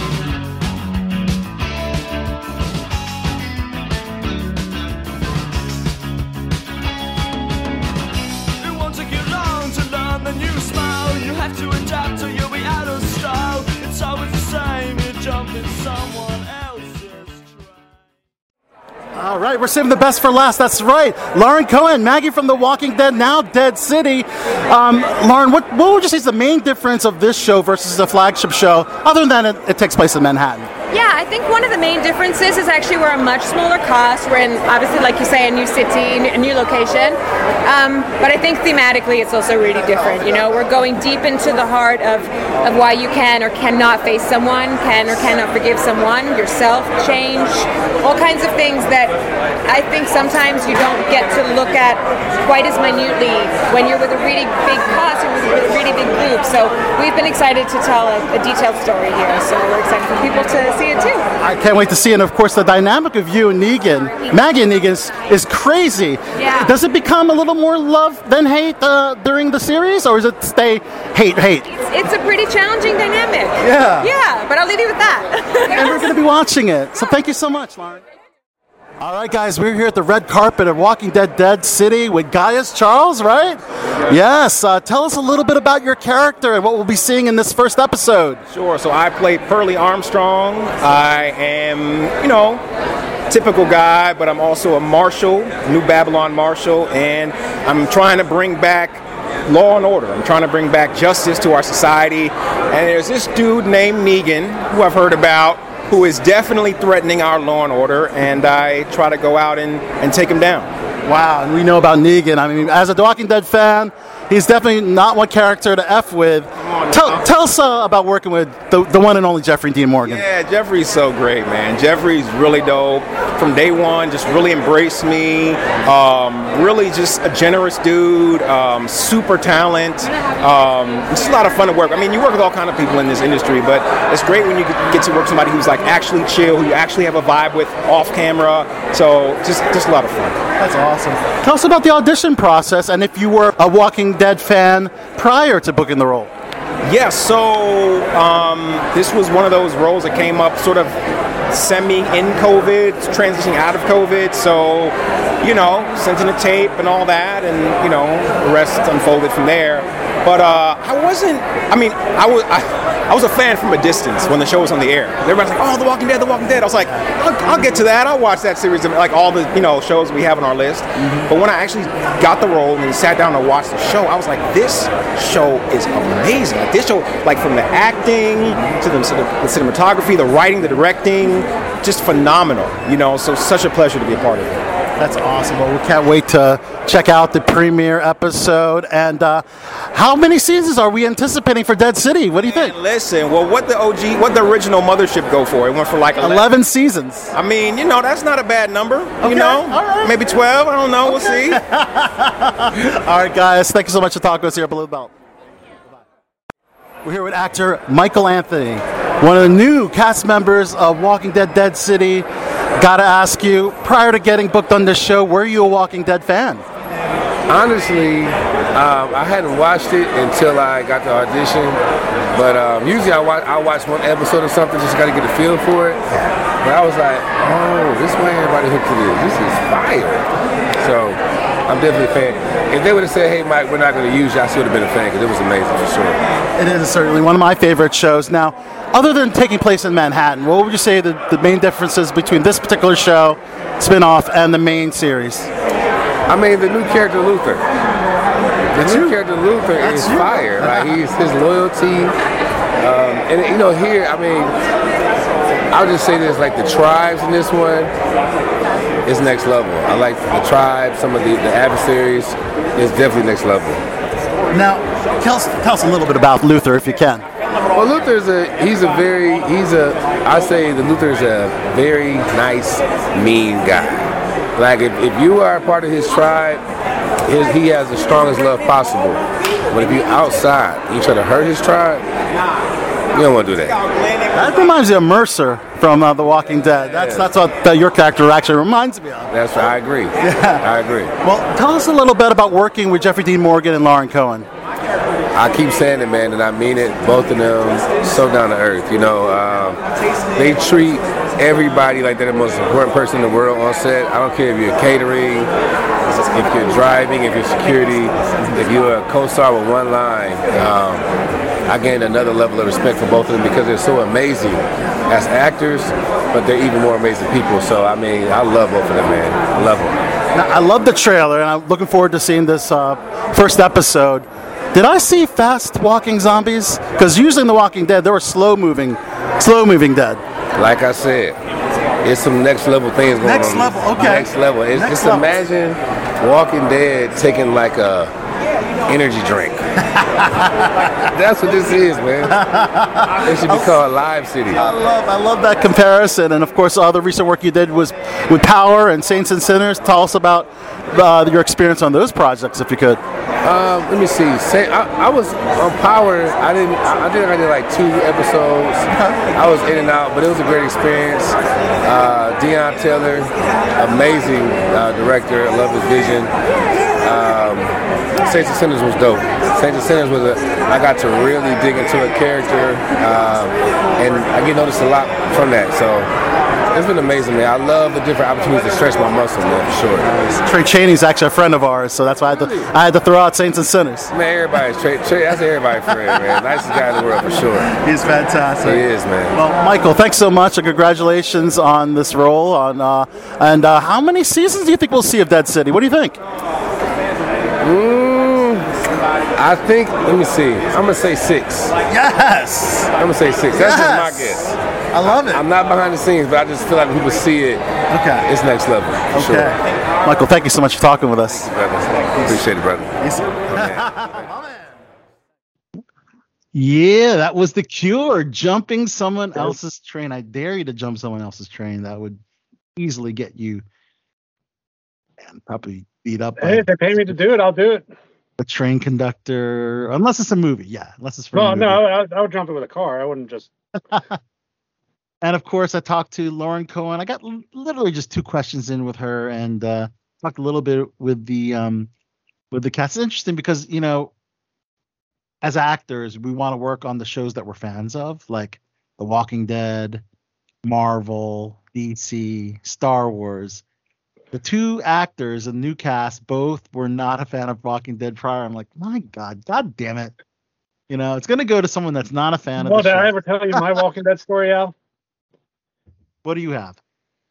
I was supposed to work on there as a stand-in and then possibly something else, but unfortunately, I was already booked on Good Lord Bird, and I told you how that one wound up, so I think I made the wrong choice, but... Yeah, clearly you made the wrong choice. No, was this for the flagship show or for one? It was for the World Beyond, the one that was in the World Beyond Richmond. Yeah, that was the least liked of the shows that we've seen so far.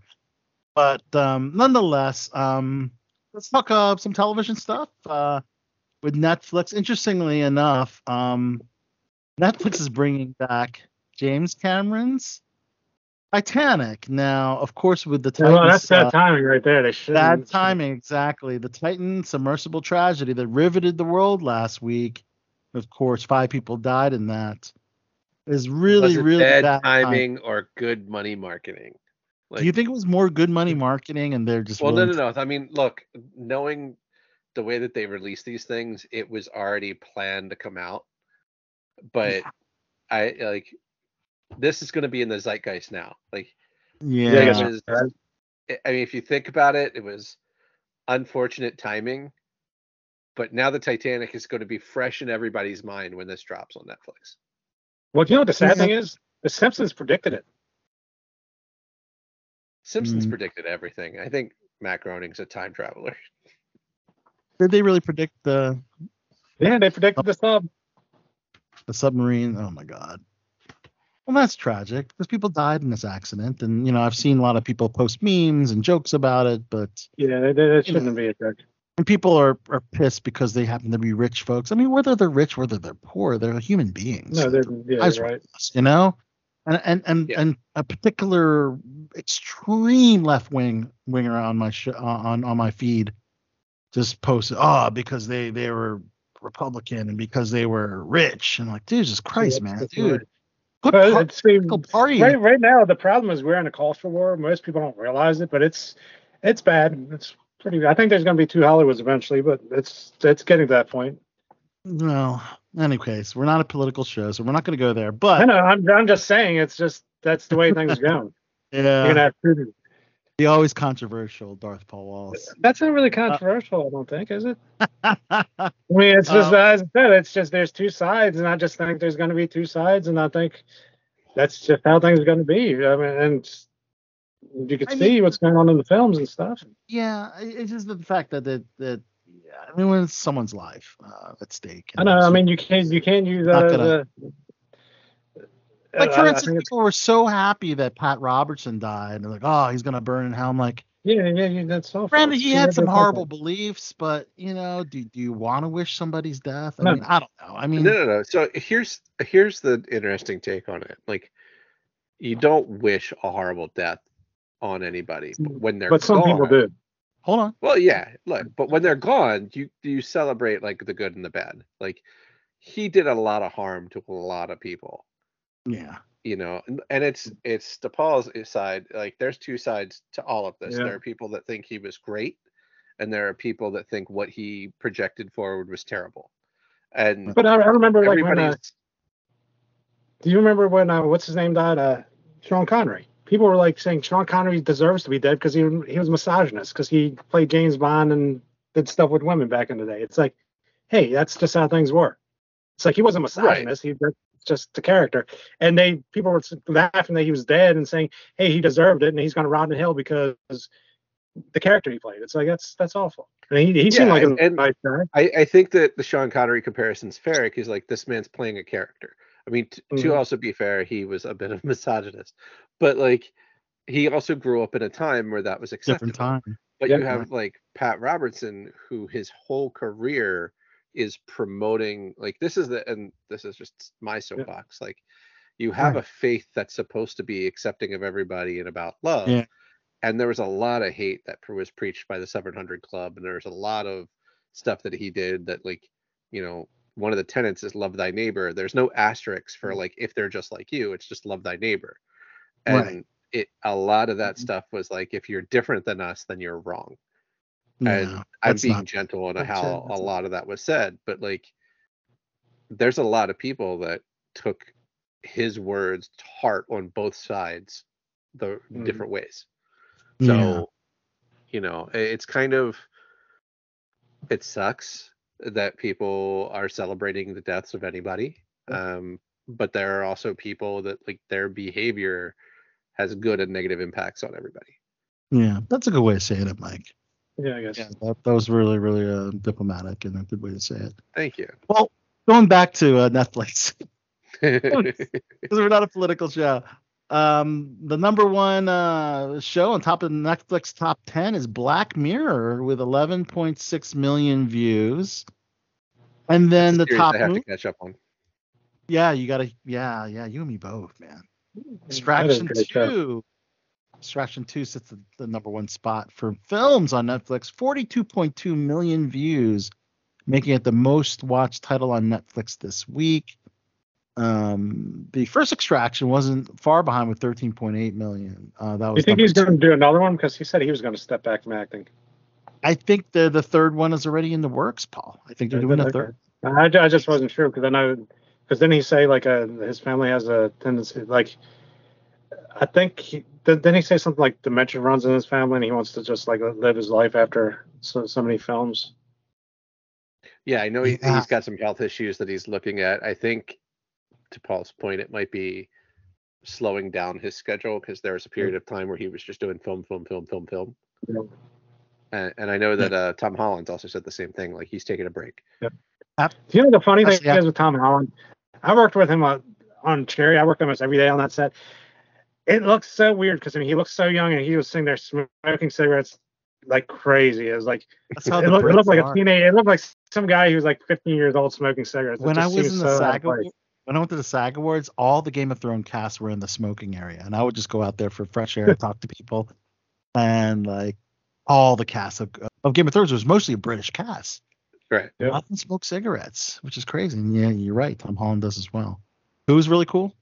Tom Holland's brother. His brother kind of like access as like a agent or just get some stuff. Like, I mean, but he was like pretty cool. We would just sit back and talk, and it seemed pretty good. He said that he's going to take a break from acting because that last project on Apple TV that we talked about last week really effed him up, And even though it didn't get great reviews, he really got into that character. Kind of like, with Austin Butler portraying Elvis, he couldn't shake off the accent. Some people just get so immersed in their character, it kind of f's with them in the head a little bit. And I think that's what happened with Tom Holland. So Which I think I'm curious about this show that Apple TV show that he's in. But I'm gonna have to check that one out.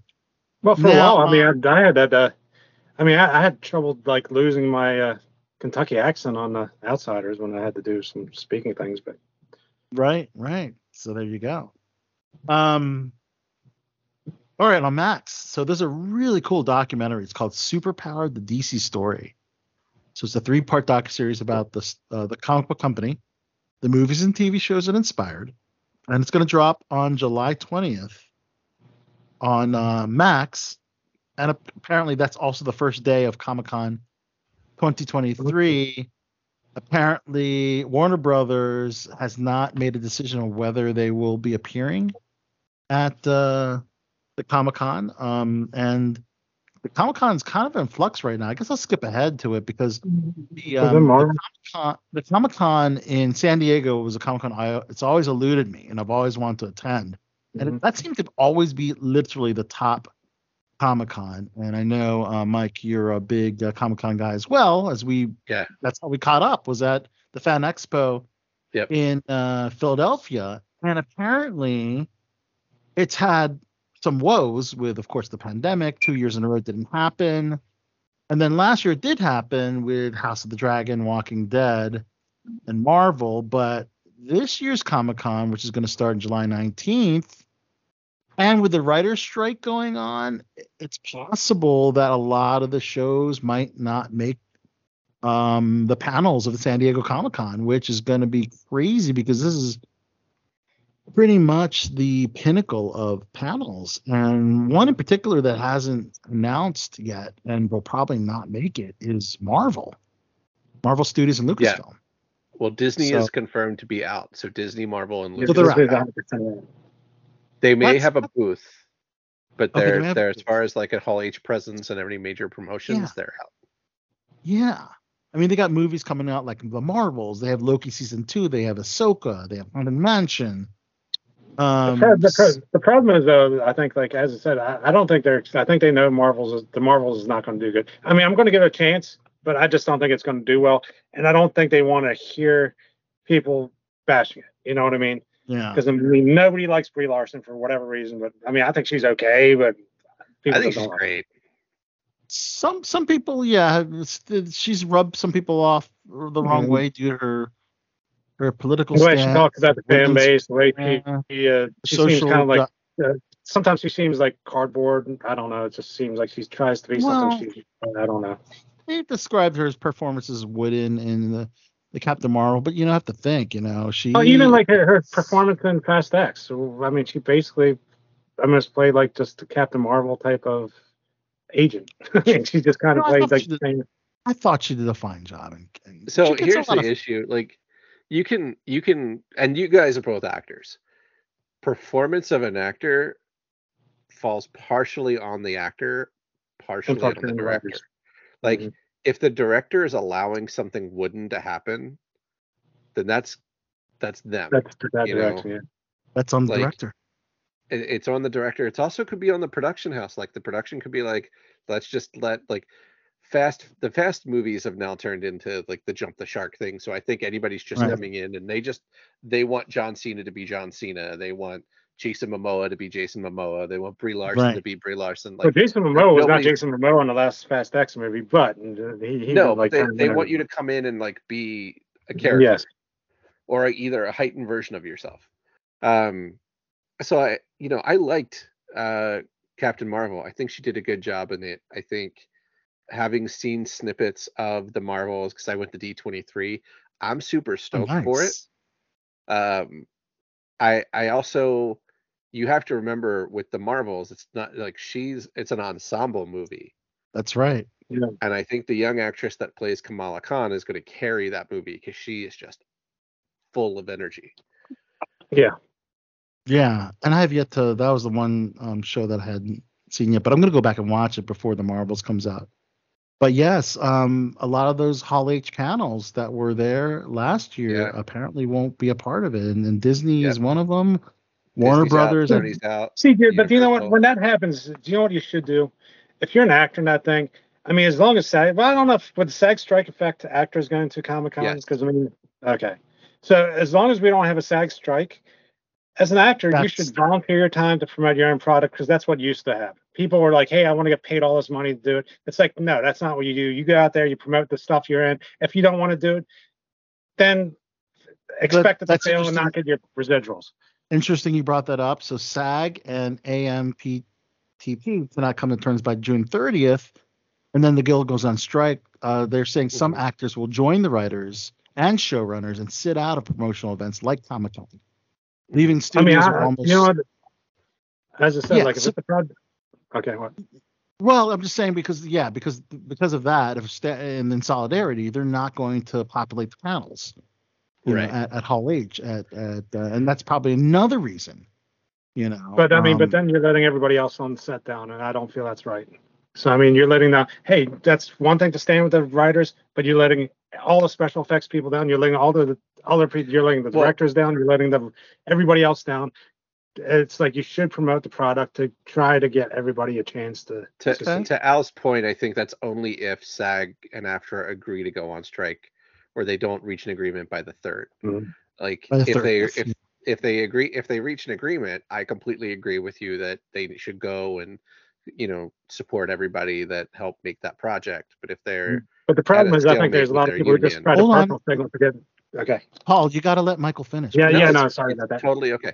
No. I mean, if it's a union issue, if they're in a stalemate with the union or they've decided to strike, yeah, I understand not going to Comic-Con because that's like crossing the line and that's bad. But if there's an agreement made, then absolutely go. Like I went to San Diego Comic-Con in 2011 and 2012. I think this might actually be good because part of the overwhelming factor of San Diego Comic-Con was it was just a mass of people, and B, promotion for everything just bled into the town. Like you have the convention center, and then there was blocks and blocks and blocks of like HBO and Disney and taking over all of these different experiences and kind of taking it far away from the con experience. Like we went to Fan Expo. Right. And I think I think it's the majority of these studios not doing Hall H and not doing, and questionable if they're even doing a booth or promotion. This might actually be like the Comic-Con that we grew up with, which is probably 2 decades coming. Wow, interesting. We'll just have to wait and see what happens. Warner Brothers is not out yet, though. They're Paramount Pictures is not out yet.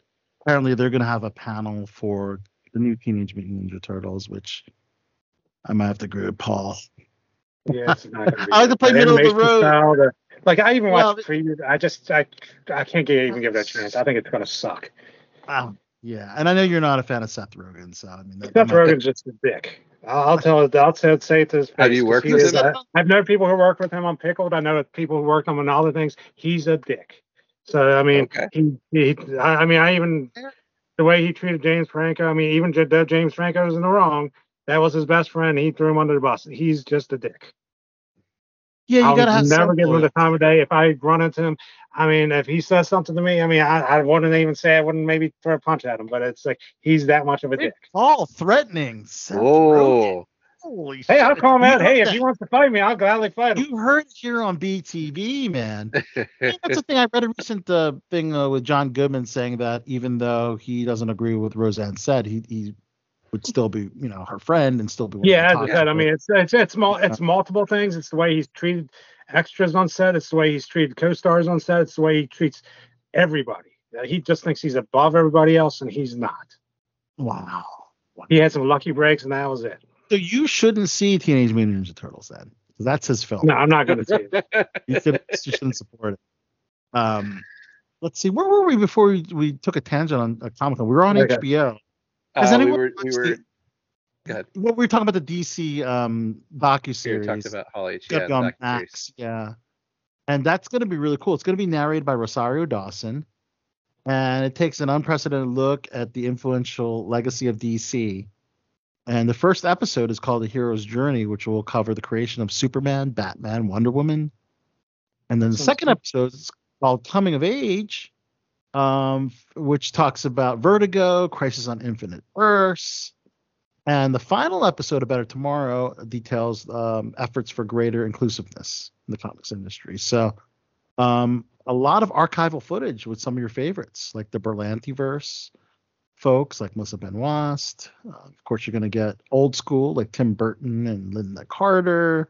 Then you're going to get new school, like Gal Gadot, James Gunn, Henry Cavill, Patty Jenkins, The Rock, Dwayne Johnson, all over the place. Speaking of the Flash, that's one thing. Did you mention this on the Flash just now? Thinking about it, like what are you mid school, where they actually brought in the Nicolas Cage Superman and did the fight from the Nicolas Cage Superman. So we talked about the Flash detail last week, and yes, I was very happy to see Nicolas Cage fighting the giant spider.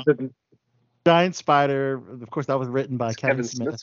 Yeah, that's right. Which never saw the light of day. Yeah, I'm a big Kevin Smith fan, so I'm gonna, I would have loved to have seen it, but yeah, that's on Max. So as you know, Max and HBO are kind of picking its own. Like HBO is the cable network now, and they went to HBO Max. Now Max is just Max now, but yeah, over on HBO they have Lily Rose Depp's and The Weeknd's The Idol, and apparently it's just as racy and explicit as the other 3 episodes. And yeah, this is a very, very, very raunchy, naughty show that I haven't checked out yet, but it's crazy because I went to Sundance in 2016 where Lily Rose Depp was probably 15 or 16, and she was hanging out with Kevin Smith's daughter, Harley Quinn Smith. That's cool. And they were in this film called Yoga Hosers, which is one of Kevin Smith's early.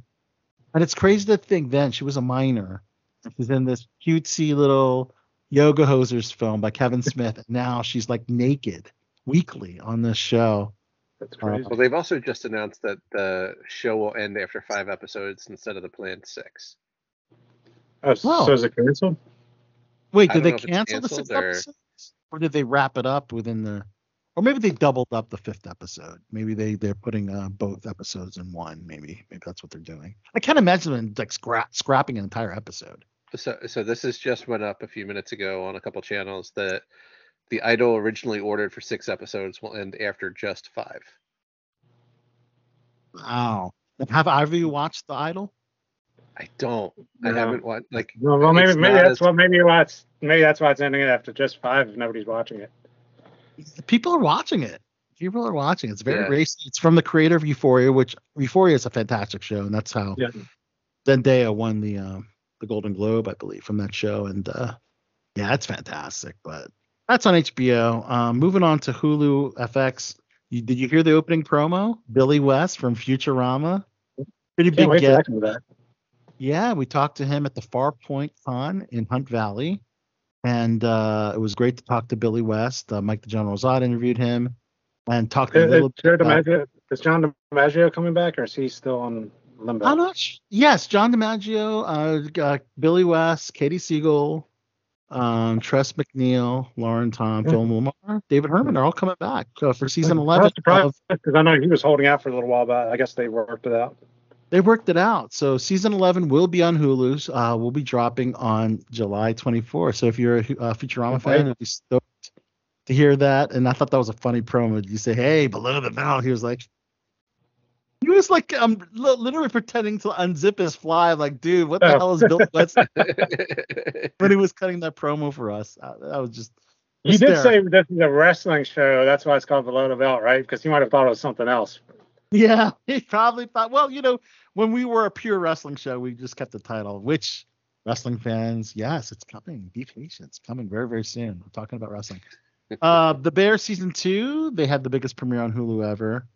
All 10 episodes on June 22nd. I have not seen The Bear. Vinnie Mac, Buddy Vince Einstein, is a huge fan of The Bear. I don't know. I'm trying to find the appeal to it. I mean, it's about Chicago. Like a or something?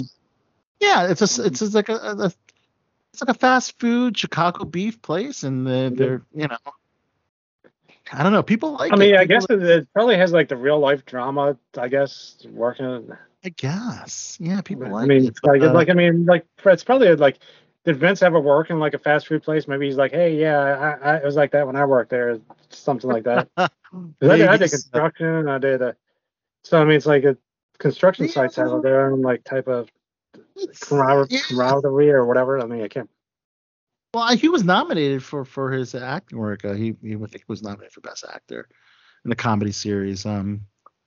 But shows that people are not watching are on Paramount Plus. Apparently, they're dropping several shows. The Grease sequel series, Rise of the Pink Ladies, that's getting the axe. Queen of the Universe, The Game, and this one's very surprising. Star Trek Prodigy, which apparently a lot of people subscribe to Paramount Plus for their Star Trek content, and for them to drop that series. Was that under the old showrunner? Because I know people like the new showrunner better than the old showrunner. So I mean, maybe that's why they're dropping that one. I don't know. This, if you're not familiar, this is the animated series. Yeah, I know, but I mean, I think that was one of the ones created by the old showrunner, and the new showrunner wants to go a whole different direction. That's why, for Picard, that's why it's that's why Picard season 2 was not, or the new season for Picard. Okay, so it's by Kevin and Dan Hagerman. So they're the showrunners of Star Trek Prodigy. But it's kind of like the James Gunn thing, where you had James Gunn like take over the DC and is like, hey, I want to get rid of all this other stuff underneath. I think that's what's going on there now, right now. Yeah, but of course, and it was weird. I mean, it just, I don't know, it just didn't seem. I thought it was okay, but it just seemed a little strange too, the way it was written. Yeah. Amy Schumer's Inside Amy Schumer and Kevin Williamson's Tell Me a Story are also going to be removed from the platform. So as you know, Showtime's going to merge with Paramount Plus, so they have to make room, I guess. So there's a lot of content with Showtime. And among that is Showtime's Billions, where they just dropped the 7th season trailer. And Damian Lewis is back. Bobby Axelrod, who left the show for 2 seasons, is coming back for the final season. So it was kind of cool to see him. And for your wrestling fans, Becky Lynch is in an episode of Billions too. So that's which is a weird show for her to be in. I mean, if you it is. It was cool to see her in there though, but and over on Apple, Idris Elba has a new show called Hijack, which launches on June 28th. So yes, that's tomorrow. And this is part of his first look deal with Apple, which was announced in 2020. Oh, who's that? Idris Elba, yeah. So apparently he's. People still trying to cancel him for like saying stuff. I mean, because I mean, what he said kind of is right, but I mean, he said he just wants to be known as an actor, not based on color. Because I know people tried to cancel him over that. He didn't like the labels of African American, I guess. Yeah. Well, he's technically a British African, so he's not African American. Would be inaccurate for him. That's not might have been where he was going. I mean, that's how you should treat everybody, just as people, not as colors or races or whatever. But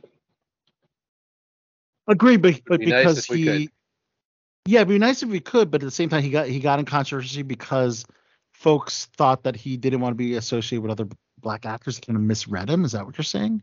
I don't know. They were just a bunch of calls to cancel him because he said that. It's like because he.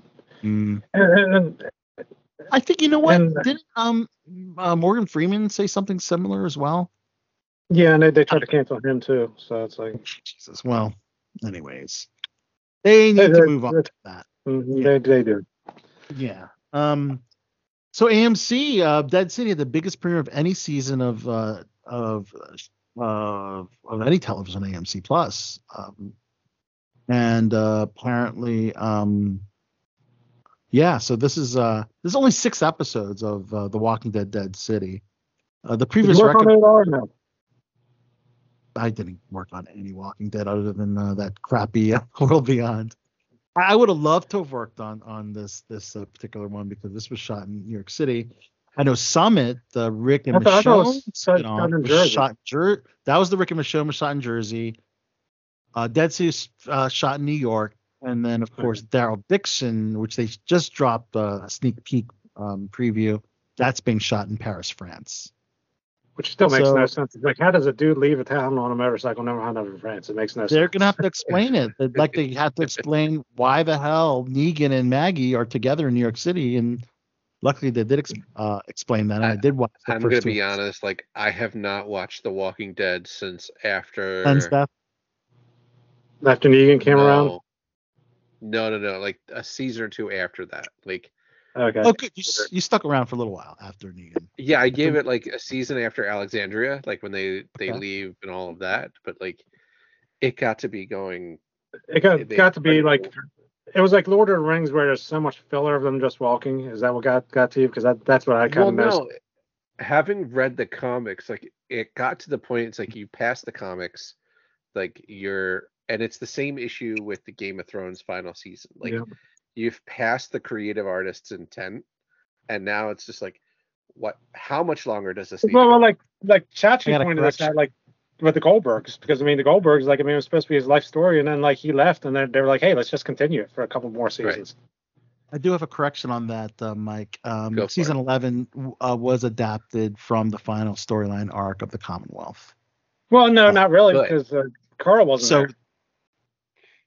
Well, it still adapted the comic book up until the very last issue. Number 193 was the final issue of the comic book. It did adapt it. Of course, they made some changes. Of course, with Carl's death in the series, whereas in the comic book he ended up being a leader, like his father.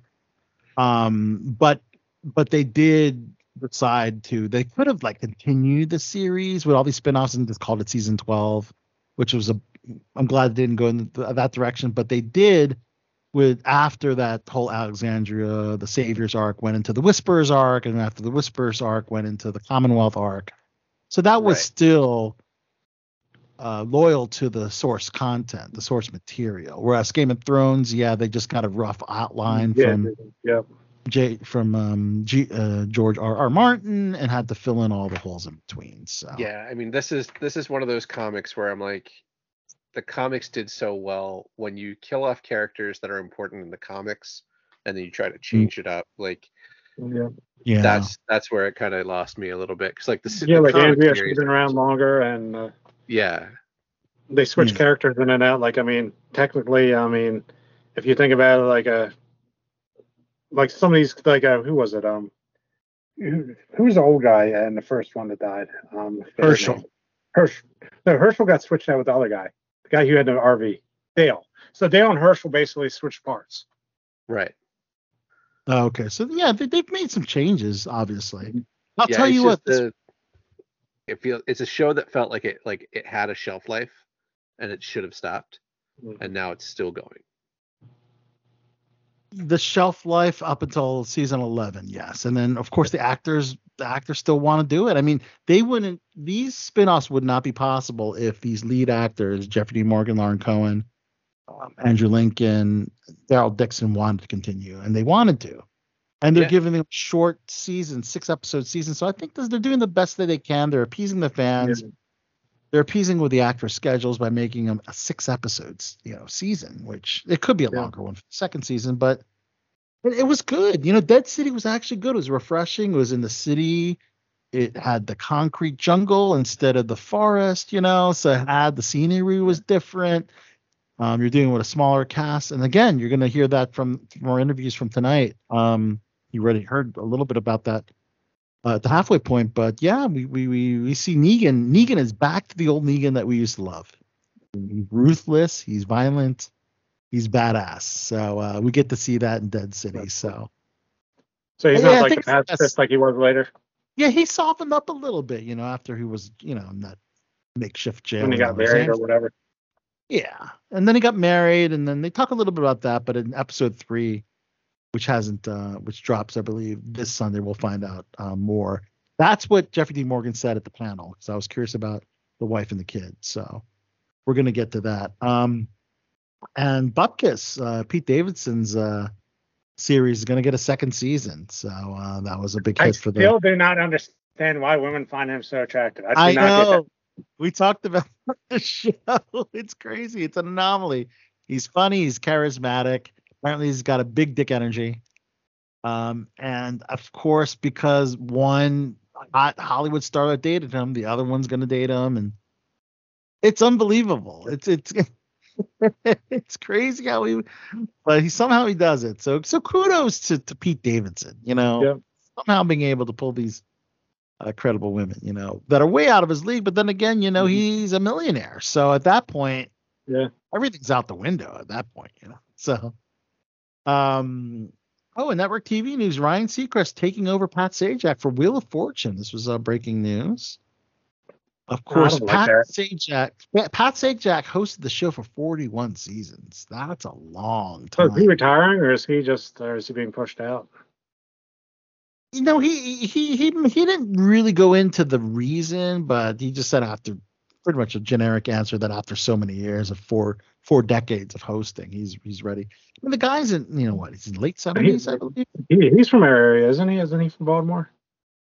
I think he's from Anne Arundel County, but Because I know he's a big Orioles fan. So yeah, I guess. I mean, obviously he doesn't live here when he's shooting Wheel of Fortune, but I think I did hear that he has a house locally in Maryland, and maybe off season. Pat Sajak wants to have a TV show out here. Let us know. We could use the work.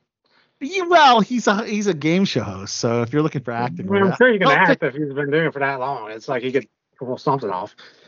I don't think you're gonna reach out to him, man. But look, this is all of the television stuff I have, so we're ready to move on to some wrestling, guys. So as we do here on BTB, which we've been bringing it back due to a little nostalgia because we used to do the pay-per-view view picks, and we decided to make this a monthly thing on BTB is predict our pay-per-view picks. And last month for Night of Champions, we have new co-champs for the picks. Myself and Wes Whitlock, we tied, and sadly, I added that bonus rule: whoever could predict the main event of those three main event matches: Brock versus Cody, Seth versus AJ, and then Kevin and Sammy versus Solo and Roman Reigns, would get an extra point. And sadly, I made that because now he's tied with me.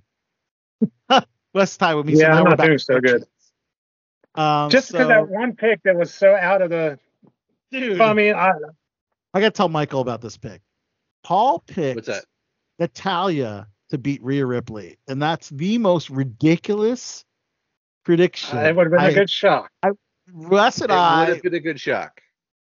but there is no way in hell they're going to put a 45-year-old woman over. She is there for enhancement talent only. And in fact, I think she's very lucky she got that pay-per-view spot, quite frankly. She's But never I think but Vince is running stuff, so that's something Vince would have maybe done. Oh no, Natalie she's one of the oldest women on the roster. But Rhea's got too much popularity on her right now. So yeah, and when you picked that, Paul, I was like, "There's no way." It's like, anyways, I can see it, but yeah, you could see it. You could see. You could see. No, I could see. I could see them going like, here's the old school word. I can see them going with that swerve, like even for just a show and then drop it the next week. Yeah, that's what I was thinking. I mean, because that seems like something Vince would do just to throw people off. Because people were like, "There's no chance that Natalia's going to beat Ripley," and if she does, it's like, hey. Well, anyways, you got 4 out of 7 last month, Paul. So I got 6 out of 7. Wes got 5 out of 7, but he got the bonus point because I thought that AJ, Seth Rollins, because it's Night of Champions, I thought they were going to end with the world title. But then Wes did make a point. Roman Reigns is the biggest star. So, of course, that's going to main event, But nonetheless, let's talk about this upcoming pay-per-view. This is Money in the Bank. This is going to be at the O2 Arena in London, England, baby. We all speaking with British accents now. Bloody hell. Right. That's right. Drink your spot of tea for you on July 1st on Saturday. Yes. July 1st, Money in the Bank in London, England. Let's go ahead and predict. All right.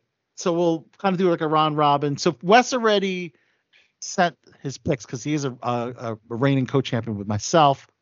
But I figured I won't announce his picks to Sway because he's not a live show. I mean, well, you can announce them after we do air picks. How about that? Yeah. Announce them. Because that way, if you're worrying about swaying us, maybe that way it won't sway us. Okay. He's the defending champion. Okay. All right. Let's start with the World Heavyweight Title match: Finn Balor versus Seth Rollins. I'll start for this one. Yeah, Seth Rollins is retaining. I don't see. Obviously, they want an Englishman to win. An Englishman will win another match, or European will win another match, but not in this case. I see Seth holding on to the title for a while.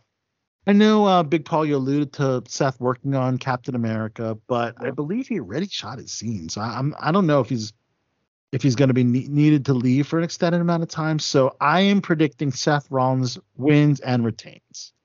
All right, Mike Doherty, you go next. I'm gonna have to agree with you, and I think Vince McMahon's hometown rule is gonna go into play. Like whenever you're in your hometown, or in this case, Finn Balor's like home country, you're gonna lose. It's just the way WWF works. Yeah. So, or WWE works. But I also. But Finn is technically Irish, but nonetheless. Well, yeah, I'm with you. Absolutely. Still the UK. It's still the UK. It depends on which part of Ireland he's in. So yeah, we'll give it that. I think this actually could be the cause. Like Finn Balor losing could be the cause to give Judgment Day a little bit of like turmoil within the group. Yeah, those factions they all implode. Sorry for the Titan submarine word of imploding. Boy, that's a mean segue there. That's well timed there, Al. Well timed. All right, Big Paul. Who do you predict in the world title match? Okay, I'm gonna have to go against you guys because I think, because of what I said before with Finn Balor working on Captain America, I think he might have some time off, and if he has some time off, why better not to give Finn Balor the title, and then like you have a couple titles with that group, and it's like. Now, as far as I know, Seth Rollins already shot his stuff for Captain America. But there might be more stuff. I mean, he shot like you know how this works. I mean, we work 1 week, then we work 2 weeks later. And... All right. So hey, that's completely fair. Okay, so Big Paul's going with Finn Balor on that one. Yeah, I mean, I would say Balor deserves it, but I think just hometown rules, I think they're going to go Rollins. Yeah. And he's the babyface, so people will still be happy. Yeah. All right. This one's a very easy prediction, but let's start with Big Paul. Gunther defending against Matt Riddle for the Intercontinental title. I give Gunther the advantage because I just think they're just promoting him to the moon right now. I think he's going to be the big guy going into maybe WrestleMania even. It's like they're just going to keep pushing him and pushing him and pushing him until he's to that level. Yeah. I agree with that. Yep. So Michael, go ahead. No, I was going to say, I think Gunther as well. Yep. I'm going to go Gunther as well. I think Vince and Creative really likes the long-term champions holding straps with Roman Reigns and now with Gunther. And I think they want him to, it's kind of looked as a joke that Honky Tonk Man's the longest reigning Intercontinental Championship. My prediction is that Gunther's... I just now thought about this too. Randy Orton's coming back too. Is he going to come back in time for the pay-per-view? Yeah, well, that's an interesting question. I was going to get into Randy a little later, but I do have some news on him. But he could be a factor. I don't think he's going to have a match. But I heard he's coming back, and if he comes back, what if he turns heel and like screws Riddle? Because then you have an instant rivalry right there. Yeah, I mean that would be my fantasy booking is that he comes back and screws the match for Riddle, whether intentionally or unintentionally. Mm-hmm. Yeah, but you know what? I think that's an interesting theory, but wouldn't it be too rushed? Wouldn't you want to see the RK Bro reunion first for a little while, then have him turn down? I don't know, but that's very possible if Randy Orton does return, because yes, he is pretty much healing up from his back surgery. Yeah. He could cost Riddle the match, and Gunther will retain. But yes, I am also going to say Gunther's going to retain the Intercontinental Championship as well. All right, moving on to the women's tag team title. So as you know, Ronda Rousey and Shayna Baszler are unified champions. They just unified the NXT women's tag champions. So I think that's cool. I think this should probably. That doesn't make sense though. Well, I mean, it's almost like taking a minor league trophy and putting it in the major leagues. It just doesn't. It's like it's just not right. Yeah, I guess they didn't feel the need to have a tag team championships exclusively for NXT, so they decided just to have one set of tag team champions, where Ronda and Shayna can go on NXT and kind of bring some ratings over to that show. But I'm going to predict that Ronda and Shayna are retaining. Liv Liv and Raquel Rodriguez, I mean, they never lost the titles, so. But at the same time, Ronda and Shayna are just a force to be reckoned with. They're legit badasses, and I see a lengthy tag title reign for a while. So I'm gonna go with Ronda Rousey and Shayna Baszler to retain. And let's go with Big Paul next.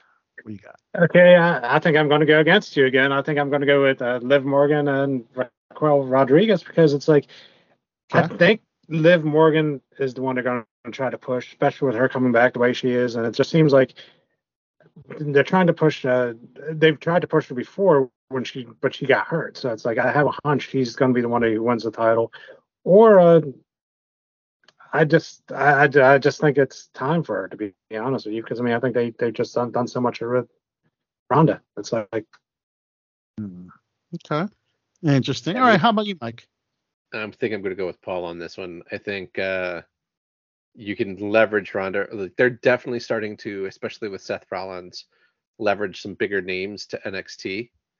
And I think with Rousey and Baszler losing, you can take them over to NXT where they could be huge fishes in like a smaller pond and work on Ronda a little bit, because she's still she's a great physical performer, but there's a lot of her that she needs time to work on the mic.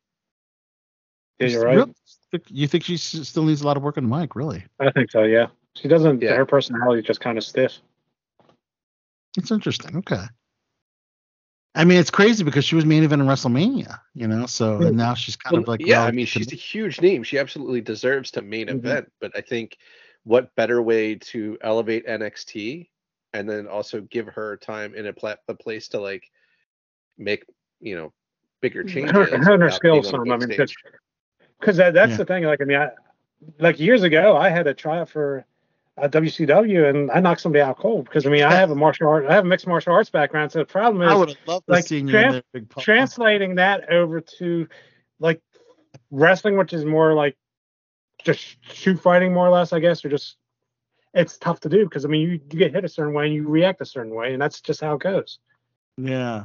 It takes practice, and that she's done a good job so far, but there's so much more she could learn because she's coming from a actual real fighting background to a fake fighting background, if that makes sense.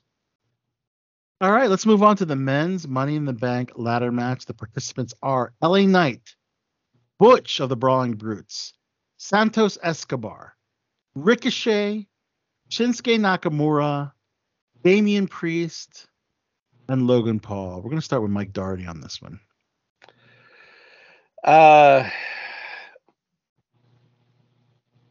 My pick would I would go with LA Knight because they're giving him a big push, but I think it's going to be Paul just because of how much money they're going to have to spend on him. And by giving him Money in the Bank, he doesn't have to show up every week. He can just call his shot at a major pay-per-view. So I'm going to say Logan Paul. Right on. How about you, Big Paul? I agree. I mean, it's I was thinking of LA Knight too, but then again with Logan Paul on there, it's they're trying to push him to the moon too, and he's kind of like Rousey, where it's he's not polished yet, but for the little training he has, he's actually pretty good. So I have for just the spots he does, it's I think he's probably my favorite on that match. And I will agree. I think this is the first time all three of us are agreeing. Logan Paul. And the reason I think, because with the Money in the Bank briefcase, you have up to a year to cash it in. So, he's only brought in for certain pay-per-views. So it would make sense that it's a gimmick that would work for him. And the thing is that there have been Money in the Bank winners that did not successfully cash in and become champion, like Otis, for instance. Right. Yeah. So it could be the that same was just case. a dumb thing they did anyway. They screwed that whole thing up. It was horrible. It was definitely horrible. And that was during the pandemic. But yeah, not everybody cashes in. Now, this is for the men's. For the women's, though, there's 100% turnover with the women's championship. For those that have won the women's Money in the Bank briefcase, they've been able to cash in successfully.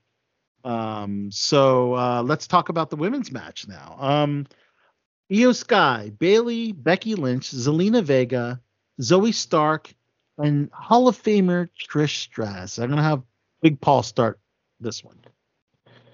Okay, I'll probably go with Trish Stratus because this is like her last run, and it's like I think they're going to try to put the title on her just to as a way to finish her career. You know what I mean? Because it's like how much more time does she have left? And she's big with the fans, and she's a great heel. So I have a hunch now is her time. She is a great heel, and the reason why I'm not picking Trish because she had a huge win over Becky Lynch last month. So because of that, and because Becky did do the job last time, and I think they're just kind of really hinting at Becky Lynch versus Rhea, which I think would have a lot of main event potential. But I can really see someone like a Becky just cashing it in, but not as a surprise and kind of just putting it on the line. And for that, I'm gonna pick Becky Lynch because she did the job last month. Okay. She needs a little. I mean, she was a main eventer at WrestleMania. I think she needs a little something. Of course. But then you say she's doing a TV show now too, so. And also, Becky has never won the Money in the Bank briefcase, so that's another thing that will work in our favor. So I'm going with Becky Lynch. How about you, Mike Doherty, the Rainmaker? I'm gonna go against both of you and go Bayley. And really? Okay. The reason I go with Bayley is that you just pointed out, like, you have the Becky Lynch, Trish Stratus storyline that still isn't finished yet. And you have Bayley, who's kind of been stuck being this almost manager-like character for a while, giving her money in the bank, giving the women's money in the bank, like, gives her a shot to kind of go back to, not going back to the hugger Bayley, but like being somebody worth making a chase for. Yeah. Interesting. That's where it comes from. Okay. Wow. All right, we got 2 more matches to predict. The Bloodline Civil War match. Wow, the Bloodline is imploding. So it's going to be the Usos versus Solo Sikoa and the Universal Champion Roman Reigns. I guess I'll start with this one. This one's a little difficult to predict. The Usos, I feel like, need a big win. Solo and Roman last month lost against Sami Zayn and Kevin Owens at the pay-per-view in Saudi Arabia. And I think the thing was, like, I predicted Sami Zayn and Kevin Owens last month because I couldn't see them as tag champions. In this case, there's no tag team championship on the line. And I feel that Roman needs, I mean, granted, he's very, very dominant at what he does. But I think because they lost last month, I think I'm going to predict Solo Sikoa and Roman Reigns to go over the Usos. That's what I'm going for. All right, Big Paul. See, I'm going to go against you again. I mean, I think I'm going to go with the Usos because if you think about it, what if something Roman does costs them the match? I mean, then there's another member of the bloodline that might leave, and you might have a second. The rumor is they might have 2 bloodlines because I heard like one of the other cousins might be coming over too. So it's like it would make sense to break Roman up from his other cousins. So it's like from Solo, okay. From Solo, so then he'll be like a champion that's off on his own, and he'll be kind of like vulnerable, and he'll have to bring somebody else in to help him. Interesting. Yeah, this one's a little hard to predict, I'll have to admit. All right, Mike Doherty. I think I'm going to agree with Paul. I think you're going to see the Usos win. You're going to have Sami Zayn and Kevin Owens cause some form of interference. I also, like, part of me feels like this might be the way to get the title off of Roman. Like, if they're one of the headliner matches and the Money in the Bank match happens earlier, whoever wins that match could come in and cash. Because I don't know, like, you have 400 and some odd days left before Roman gets to Hulk Hogan status. Like, he's never going to get Bruno Sammartino because that's like 2,000 days. No. He needs. Yeah, no. And I think the Bloodline storyline is like kind of hitting its peak. So I think that I agree with Paul. I think it's going to be the Usos. The Usos. And in a tag match, he doesn't have to lose. It could be Solo doing the job. That's true. Right. Yeah, it was a little tough. I'm just going on based on what happened last month. But yes, to add to what you said, Mike, the tribal chief reached 1,028 days with the Universal title, surpassing Pedro Morales with 1,027 days to become the fourth longest champion in WWE history. Now he's got to hold on to that title for another year or so to beat Hulk Hogan, as you said. And then you have Bob Backlund and Bruno Sammartino. And those might be a little more impossible to, I wouldn't say impossible. That'd be Then you tough. have Bob Backlund and Bruno Sammartino. Bob Backlund with 2,135 days and Bruno Sammartino with 2,803 days. So Yeah, I think with interesting. how little It's just hard to believe Bob Backlund had that title for that long because I mean, you just look at him, he doesn't look intimidating at all. That's a Yeah. different time. He was Different intense time. in the 80s. Yeah. But I think with Roman not performing as much as he like anybody else, getting him to 1,000 more days is just going to damage the character more than anything. Yep, you're right. Wow. It's going to damage the character. So you think Plus, I he's think going it'll to be surpass? well, don't you think it'll be a stronger storyline too? Like if Solo turns on Roman, because I mean, Yeah, I just think that would be a good and fast storyline. I I mean, think it because will he can only happen, but I think it's just too much too soon. So Yeah. well, we have one more match to predict, guys. All right. This one's another one might think it was easy to predict, but there's some factors where will make it difficult to predict. But anyways, Cody Rhodes versus Dominic Mysterio. And Mike Doherty, you're going to start this one. This is a tough one for me because I think if Paul Levesque is still in charge of storyline, Cody is on the hard times path. I think he's going to lose. So I'm picking Dominic over, and in a fluky, like Cody gets screwed sort of way. Right. But Okay. I'm going Dominic because I think they're doing the hard time storyline for him to kind of eventually get to WrestleMania next year and win the championship. Okay. Wow. Okay. Yeah, this is a tough one, but that's a very possible way it could go. All right, Big Paul.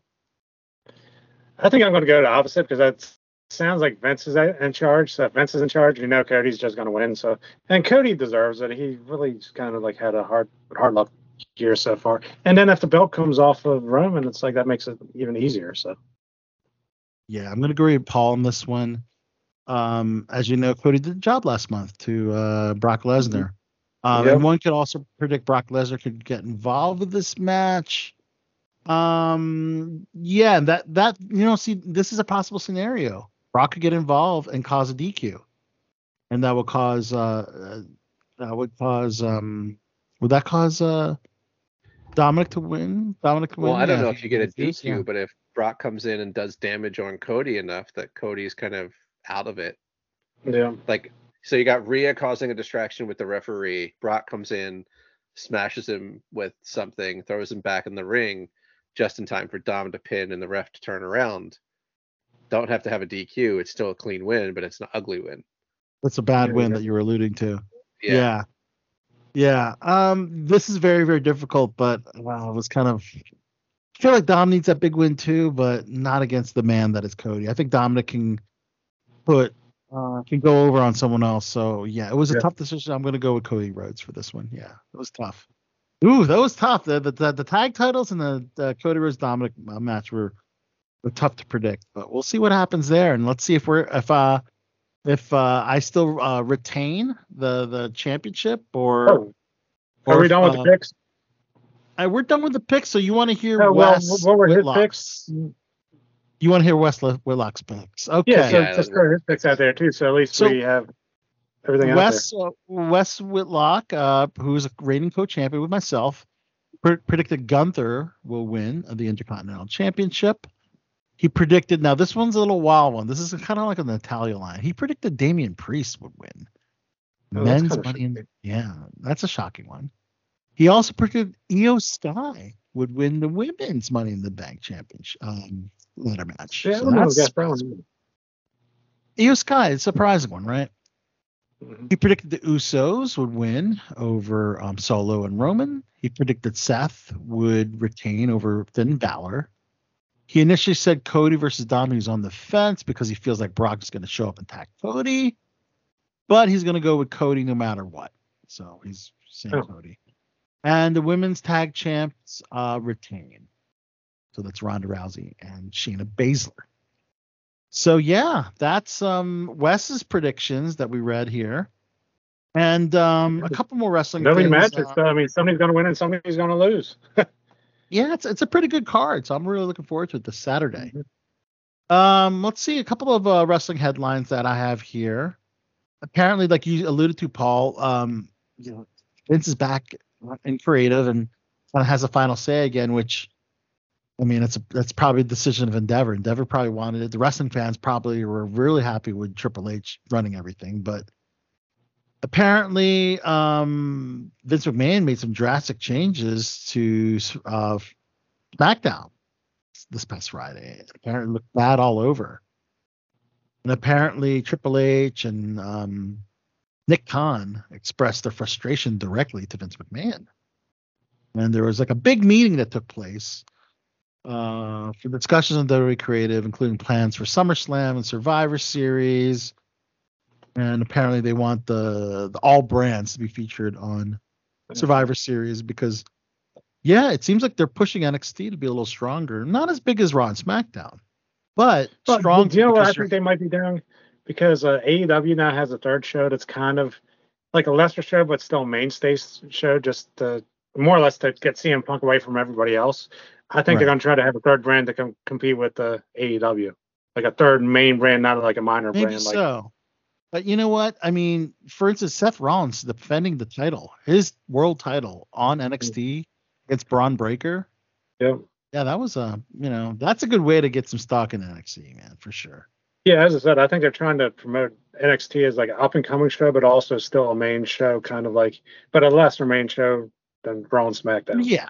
I mean, it's evident in where they hold the NXT. Other than the NXT pay-per-views, I mean, it's in small. But I mean, as I said, I just think it's elevated now because you have Collision now for AEW, and I just think they wanted something to compete with Collision. Completely fair. So WWE has a new broadcaster, Jackie Redmond. This actually made mainstream entertainment news, which I thought was surprising. So now they have Jackie Redmond as the backstage interviewer for Monday Night Raw alongside Byron Saxton. And then Kathy Kelly will now move to SmackDown where she'll join Kayla Braxton as a backstage interviewer. And she is a smoke show, by the way. You got to check her out. The Bachelorette on ABC is back, and there's one NXT. I'm not going to watch it.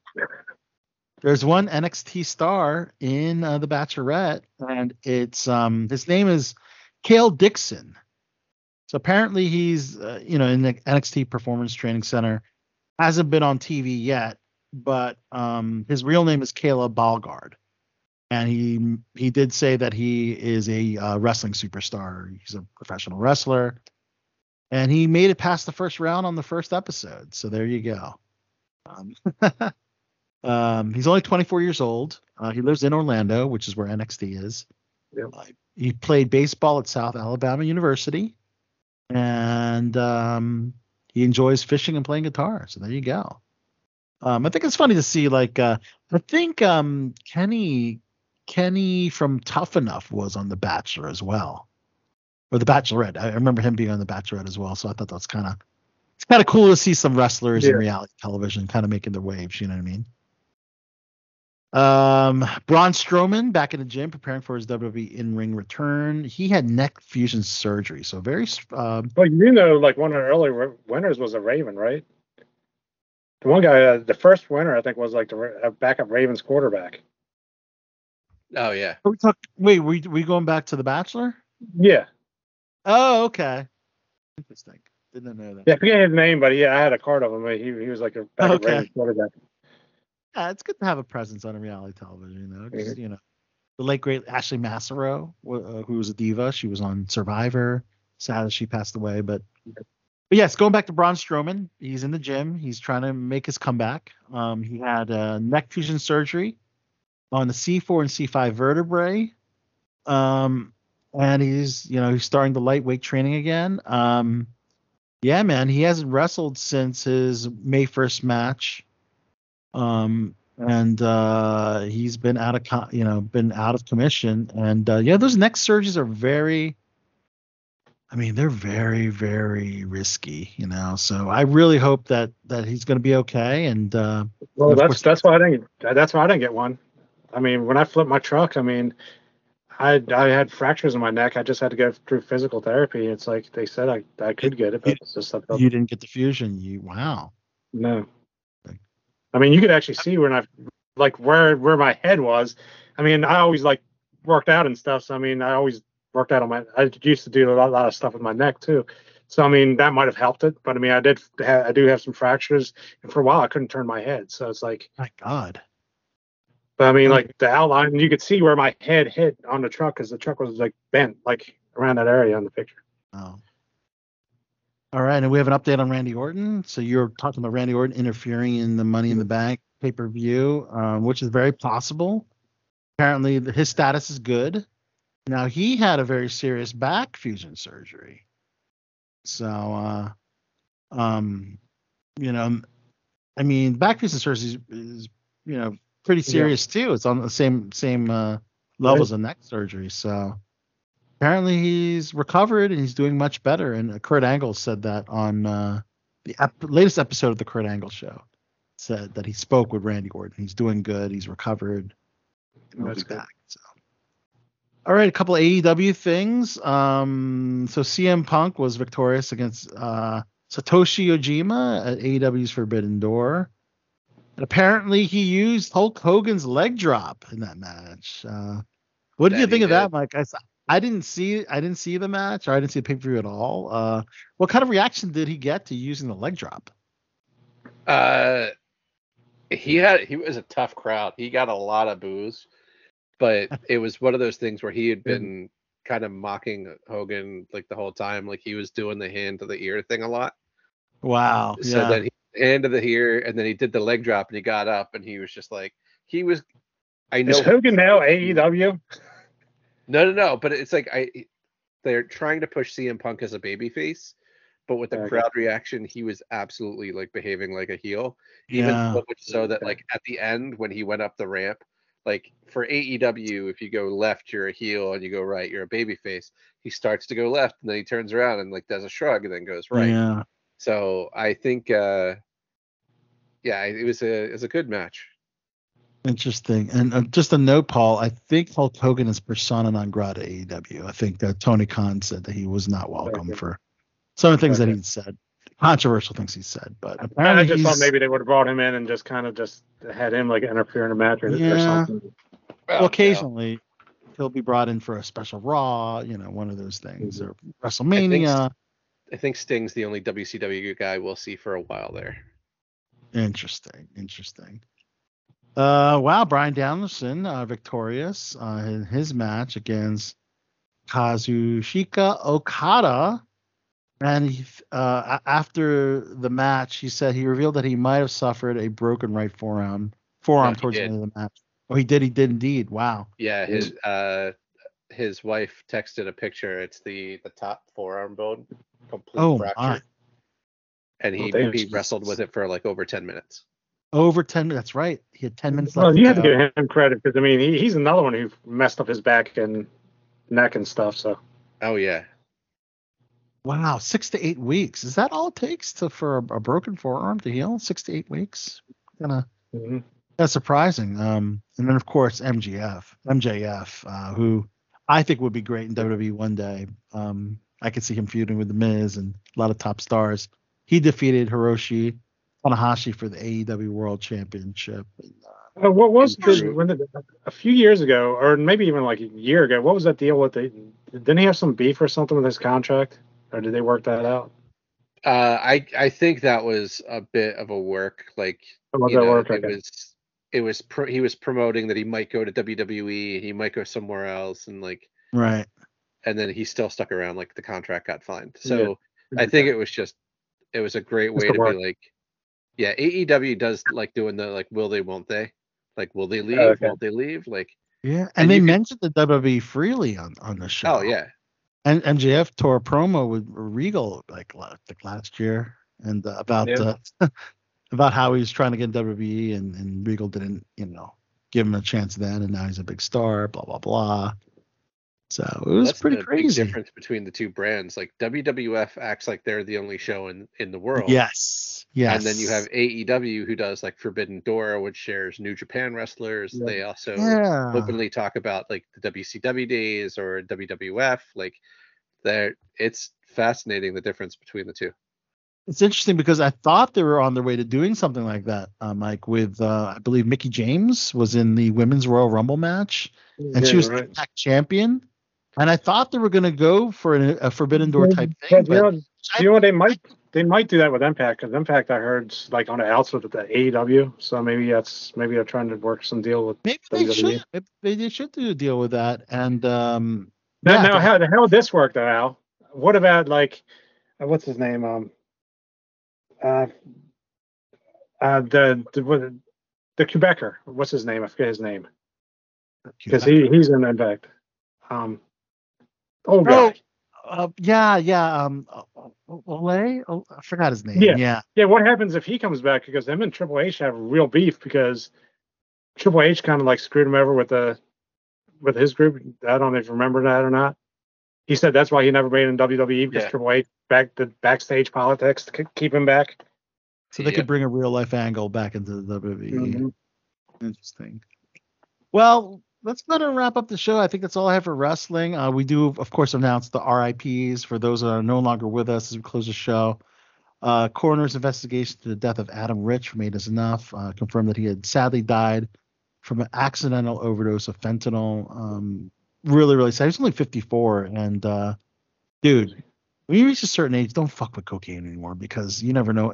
At any age, really, because and look at Charlie Sheen, because Charlie Sheen can live through anything. Well, that's the problem. That's the thing. Back then, when Charlie Sheen was doing all that cocaine, there wasn't a fentanyl crisis, and now there is. So, no, you're right. If you don't know where it's coming from, granted, I would never endorse drug use, but a lot of people are dying from this fucking fentanyl. So, this guy was a child star in the 80s and 70s, and he's 54 years old, dude. It's crazy. Mm-hmm. So, rest in peace, Adam Rich. Sad news. This breaks my heart. They found human remains, which was confirmed to be actor Julian Sands.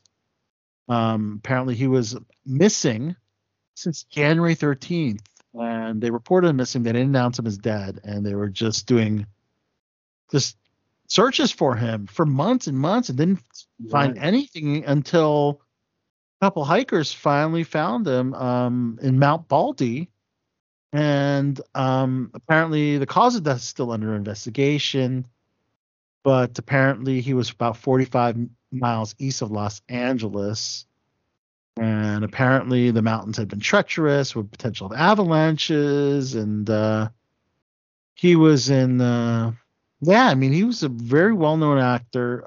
He appeared as Jor-El in Smallville, if you were in Smallville. He was Vladimir Brenko in the TV series 24. A Room with a View. He was in Warlock. He had quite a bunch of credits, man. And it's really sad to hear that what they found was the remains that they found was indeed Julian Sands. Of course, yes, we have to say rest in peace for those that were in the Titan, the implosion that killed all 5 occupants, including father and son, Shahzad Dawood and Sulman Dawood, Amish Harding, Stockton Rush, and Paul Henry Nargalet. That got a lot of media press. That whole story, man, about that Titan. And it's interesting. James Cameron actually had a comment on it.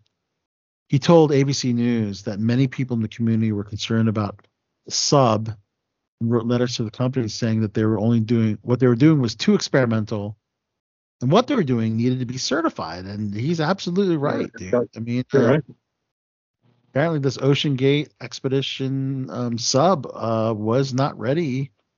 It was certainly not even the beta testing level, probably. But they said there were issues when they were testing it. Like it would lose power sometimes. Lose connection. So Josh Mhm. Gates, who does Expedition Unknown, said he was supposed to go on it as part of the show, Oh and wow. they do rigorous tests to make sure, because that they're not going to put their host of a major TV show onto something Right. that's going to die, and Right. this thing would not pass any major clearances for safety and stuff like that. So he's That's like, great. not surprised, but while it's sad that people died, he's not surprised Yeah. considering all the ways that it just was not safe. It Yeah. wasn't safe, and it's a relatively new technology mode. I mean, these folks paid $250,000 to experience this, and yeah, no, I think we're very, very far from being a safe mode of a hobby or a You're right. venture.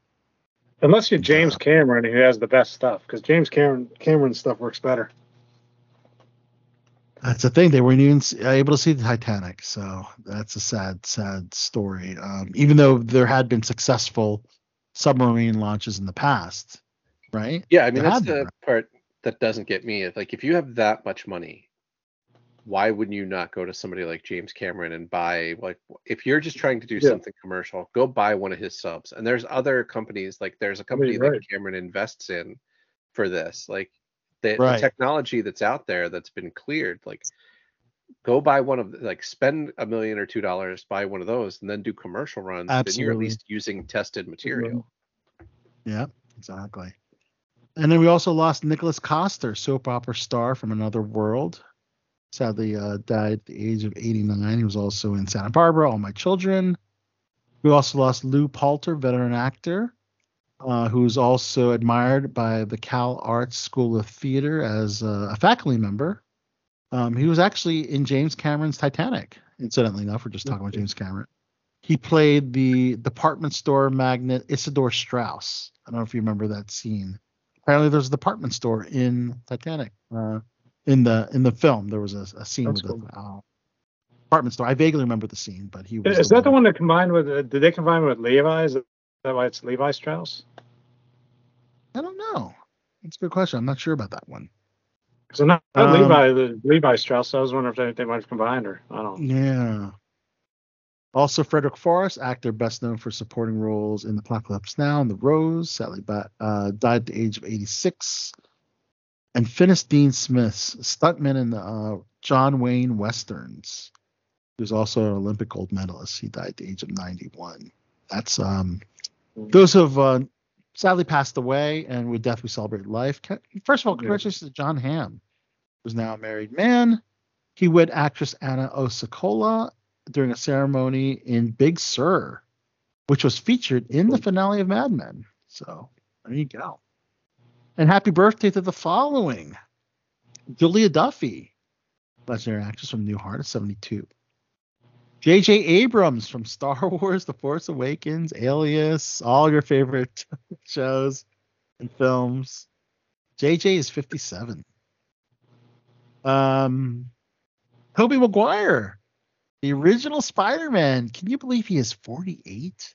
Holy smokes. He doesn't look that old, though. Yeah. Look, I turned 47 on Monday. Anything is not surprising. Right, exactly.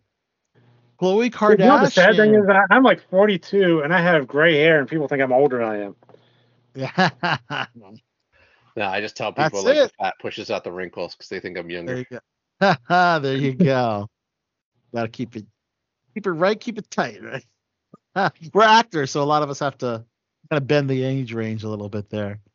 The Kardashian, that is Khloe. Khloe Kardashian's 39. Drake Bell from Drake and Josh is 37. Is that the one with the problems, or is that the other one? Yeah, he was missing, but apparently was found immediately after. He was okay. Okay. Sam Claflin from The Hunger Games is 37. Ed Westwick from Gossip Girl is 36. Singer Her is 26. And Chandler Riggs, Carl from The Walking Dead is 24. That's birthdays today. I remember meeting him when he was a kid at a convention. Right.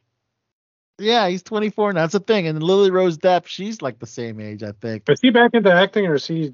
Because I know he took time off. That's why they got rid of him. He did A Million Little Things that show on ABC, and he's done a few things. Yeah. And I wasn't sure if he went back or not because I know he wanted to go to college and that's why he left. But yeah, he kind of got the bad end of the deal after he bought a house and he thought he was going to stay on Walking Dead for extended season. He decided to kill his character off. His dad was all pissed off.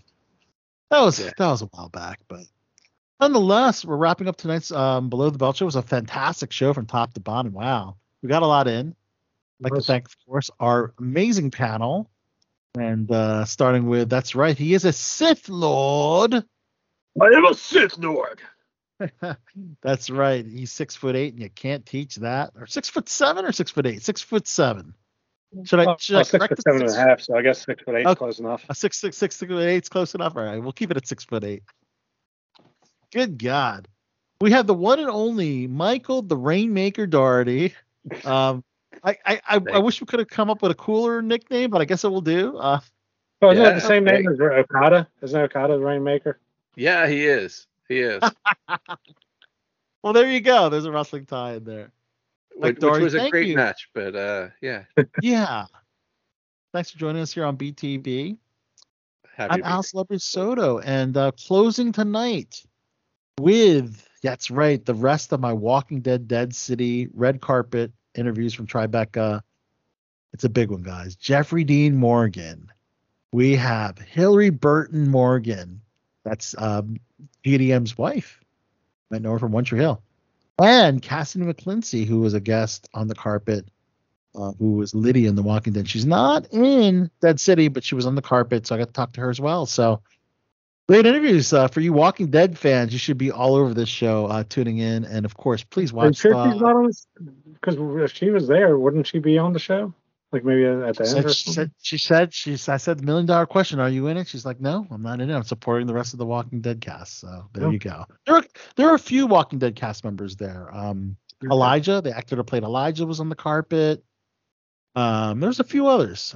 The other one's escaping right now. But yeah, they were in the mix, man. So, but anyways, on behalf of everybody on the virtual panel, guys, we will see you next week. We got a big one next week. I believe these are the final Tribeca interviews, but the red carpet of Catching Dust, starring one of my favorites, and of course she is Starlight from Amazon's The Boys, Erin Moriarty. My gosh, amazing! I got to talk to her about our movie at Tribeca. That's gonna be next week, guys. Wow, we got some great stuff. We got great Awesome Con interviews that are going to be being played. We have a great Fan Expo interviews that we've already heard. But yes, Comic-Con stuff is great, and we'll be upcoming as well. Shore Leave Con in Hunt Valley, so we're looking forward to that one as well. All right, so on behalf of everybody that's in studio, we will see you guys next week. Until then, peace.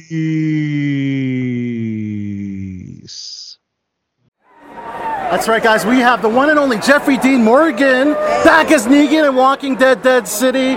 My first question, Jeffrey, what timeline are we looking at right after season 11? How much time has passed by? I think we decided it's a couple years. It's a good 2 years since we saw Negan walk off into the sunset. Right. But I also saw that the old Negan could be back because you're kind of working with someone that you knew maybe from your past? Yeah, well, that, and I think that in the last 2 years have been hard on Negan. The last time we saw him, he had been with the group for a long time and kind of gotten, as comfortable as Negan's ever gotten with the group. And that much time with people, I think in show years, it's a total like 15 years that he was there, because he was also in jail for 10 years. Right. This we skip forward in our show. But between that and something happens to his family, and he sort of loses his shit. So when we find Negan in this, he's not in the best of shape, and so he has regressed, and it's kind of his way to survive.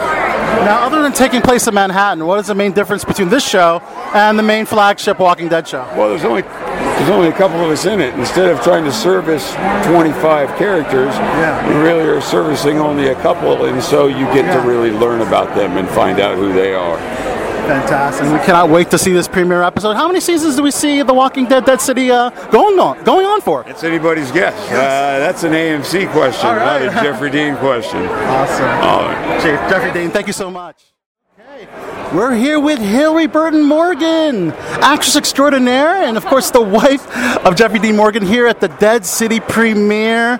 How does it feel to be here on the red carpet supporting Jeffrey at this major spin-off of The Walking Dead? I think it's really important to support your spouses in this industry, and so I have told him I'll come to anything. You know, I'm so proud of the work that not only he put into The Walking Dead, but he's put into this spin-off, because Negan is a bad man again, and I'm here for it.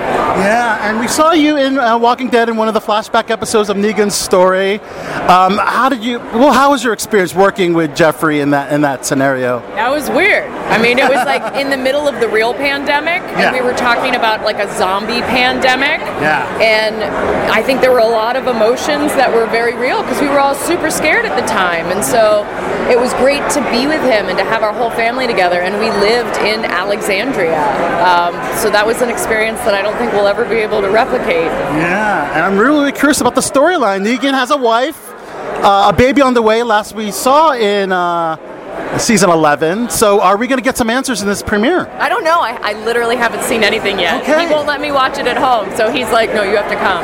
Nice. So I'm doing my homework tonight. So both of us will be watching it for the first time? Yeah, I'm pumped about it. My son's so bitter. He's like, why didn't Dad bring me? He's like, it's a date, kid. Scram. And one more question. Well, do you think there will be a One Tree Hill reunion? And if so, would you want to be a part of it?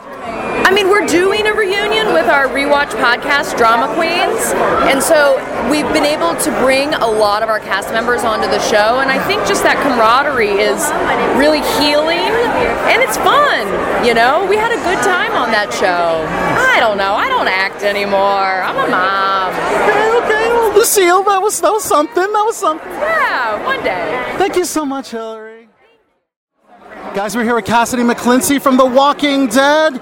But I guess the $1 million question, are you in Walking Dead Dead City? I am not. I'll just like easy answer. I'm just here supporting my family, my TWD family, and I'm just super excited to go see what they've been working on. Really? Or possibly the return of Lydia and any of the other Walking Dead spin-offs? I heard rumors about the Daryl Dixon show, no? Oh, I will say nothing. Okay. But, yeah, I'll just say nothing. I don't think there's a right answer for that, so I'm going to say no, nothing.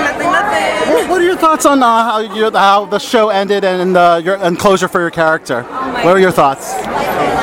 It was crazy. Part of me wasn't really expecting a happy ending for everyone, but it was definitely weird that day of filming. I was like, is this even the same show that we've been working on? Yeah, I remember Hilltop was all colorful. It felt like a whole new happy camper comedy. ADD. But yeah, no, I'm just really looking forward to see what else they've been doing here and in France and other places. That's the thing. The fans still get 3 spin-offs. The Walking Dead is not over. That's also great. No, it'll never be over. Yeah. It will last forever. I'm waiting for them to do one in Asia. That's what I'm like holding out for. Yeah. Tell us about working so closely with Samantha Morton early in the season. Samantha, she is brilliant. She's just such a role model. Like, she's an amazing actress, but also an amazing person, and she's like the complete opposite of Alpha. And I think I learned so much from her in the way that she treats people and just the way that she prepares and is so passionate about the craft. It was really, really a gift to be mentored by her at first, and just be able to watch her, honestly. Yeah, being in close proximity with her was very I was very lucky. I feel like. Phenomenal actress. Any other projects you're promoting? Oh gosh, yes. I just finished an indie called The Snare, and we're working to get it into some festivals now, and we're just finishing up posts. So hopefully I can share that soon with everyone. But it's a really, really cool thriller. It's kind of like a panic attack in a movie, and it's working really hard for it. So I'm excited. Yes, if you could let us know who you are, and you're on Below the Belt show. Oh, beautiful! Yes. Excitement, Below the Belt. Yeah, let us know who you are. I'm Cassie McClincy. Hi there, I'm Cassie McClincy. I play play Lydia on Walking Dead, and I'm here representing the Dead City Walking Dead family. So tune in to it. You're on? I'm on Below the Belt Show. Well, it has been a ill show tonight, and I think we have all learned some valuable lessons. This is your bot for the Bad Boys of Baltimore saying, until next time, keep chilling like a villain. Goodbye, goodbye, goodbye, goodbye, goodbye, goodbye.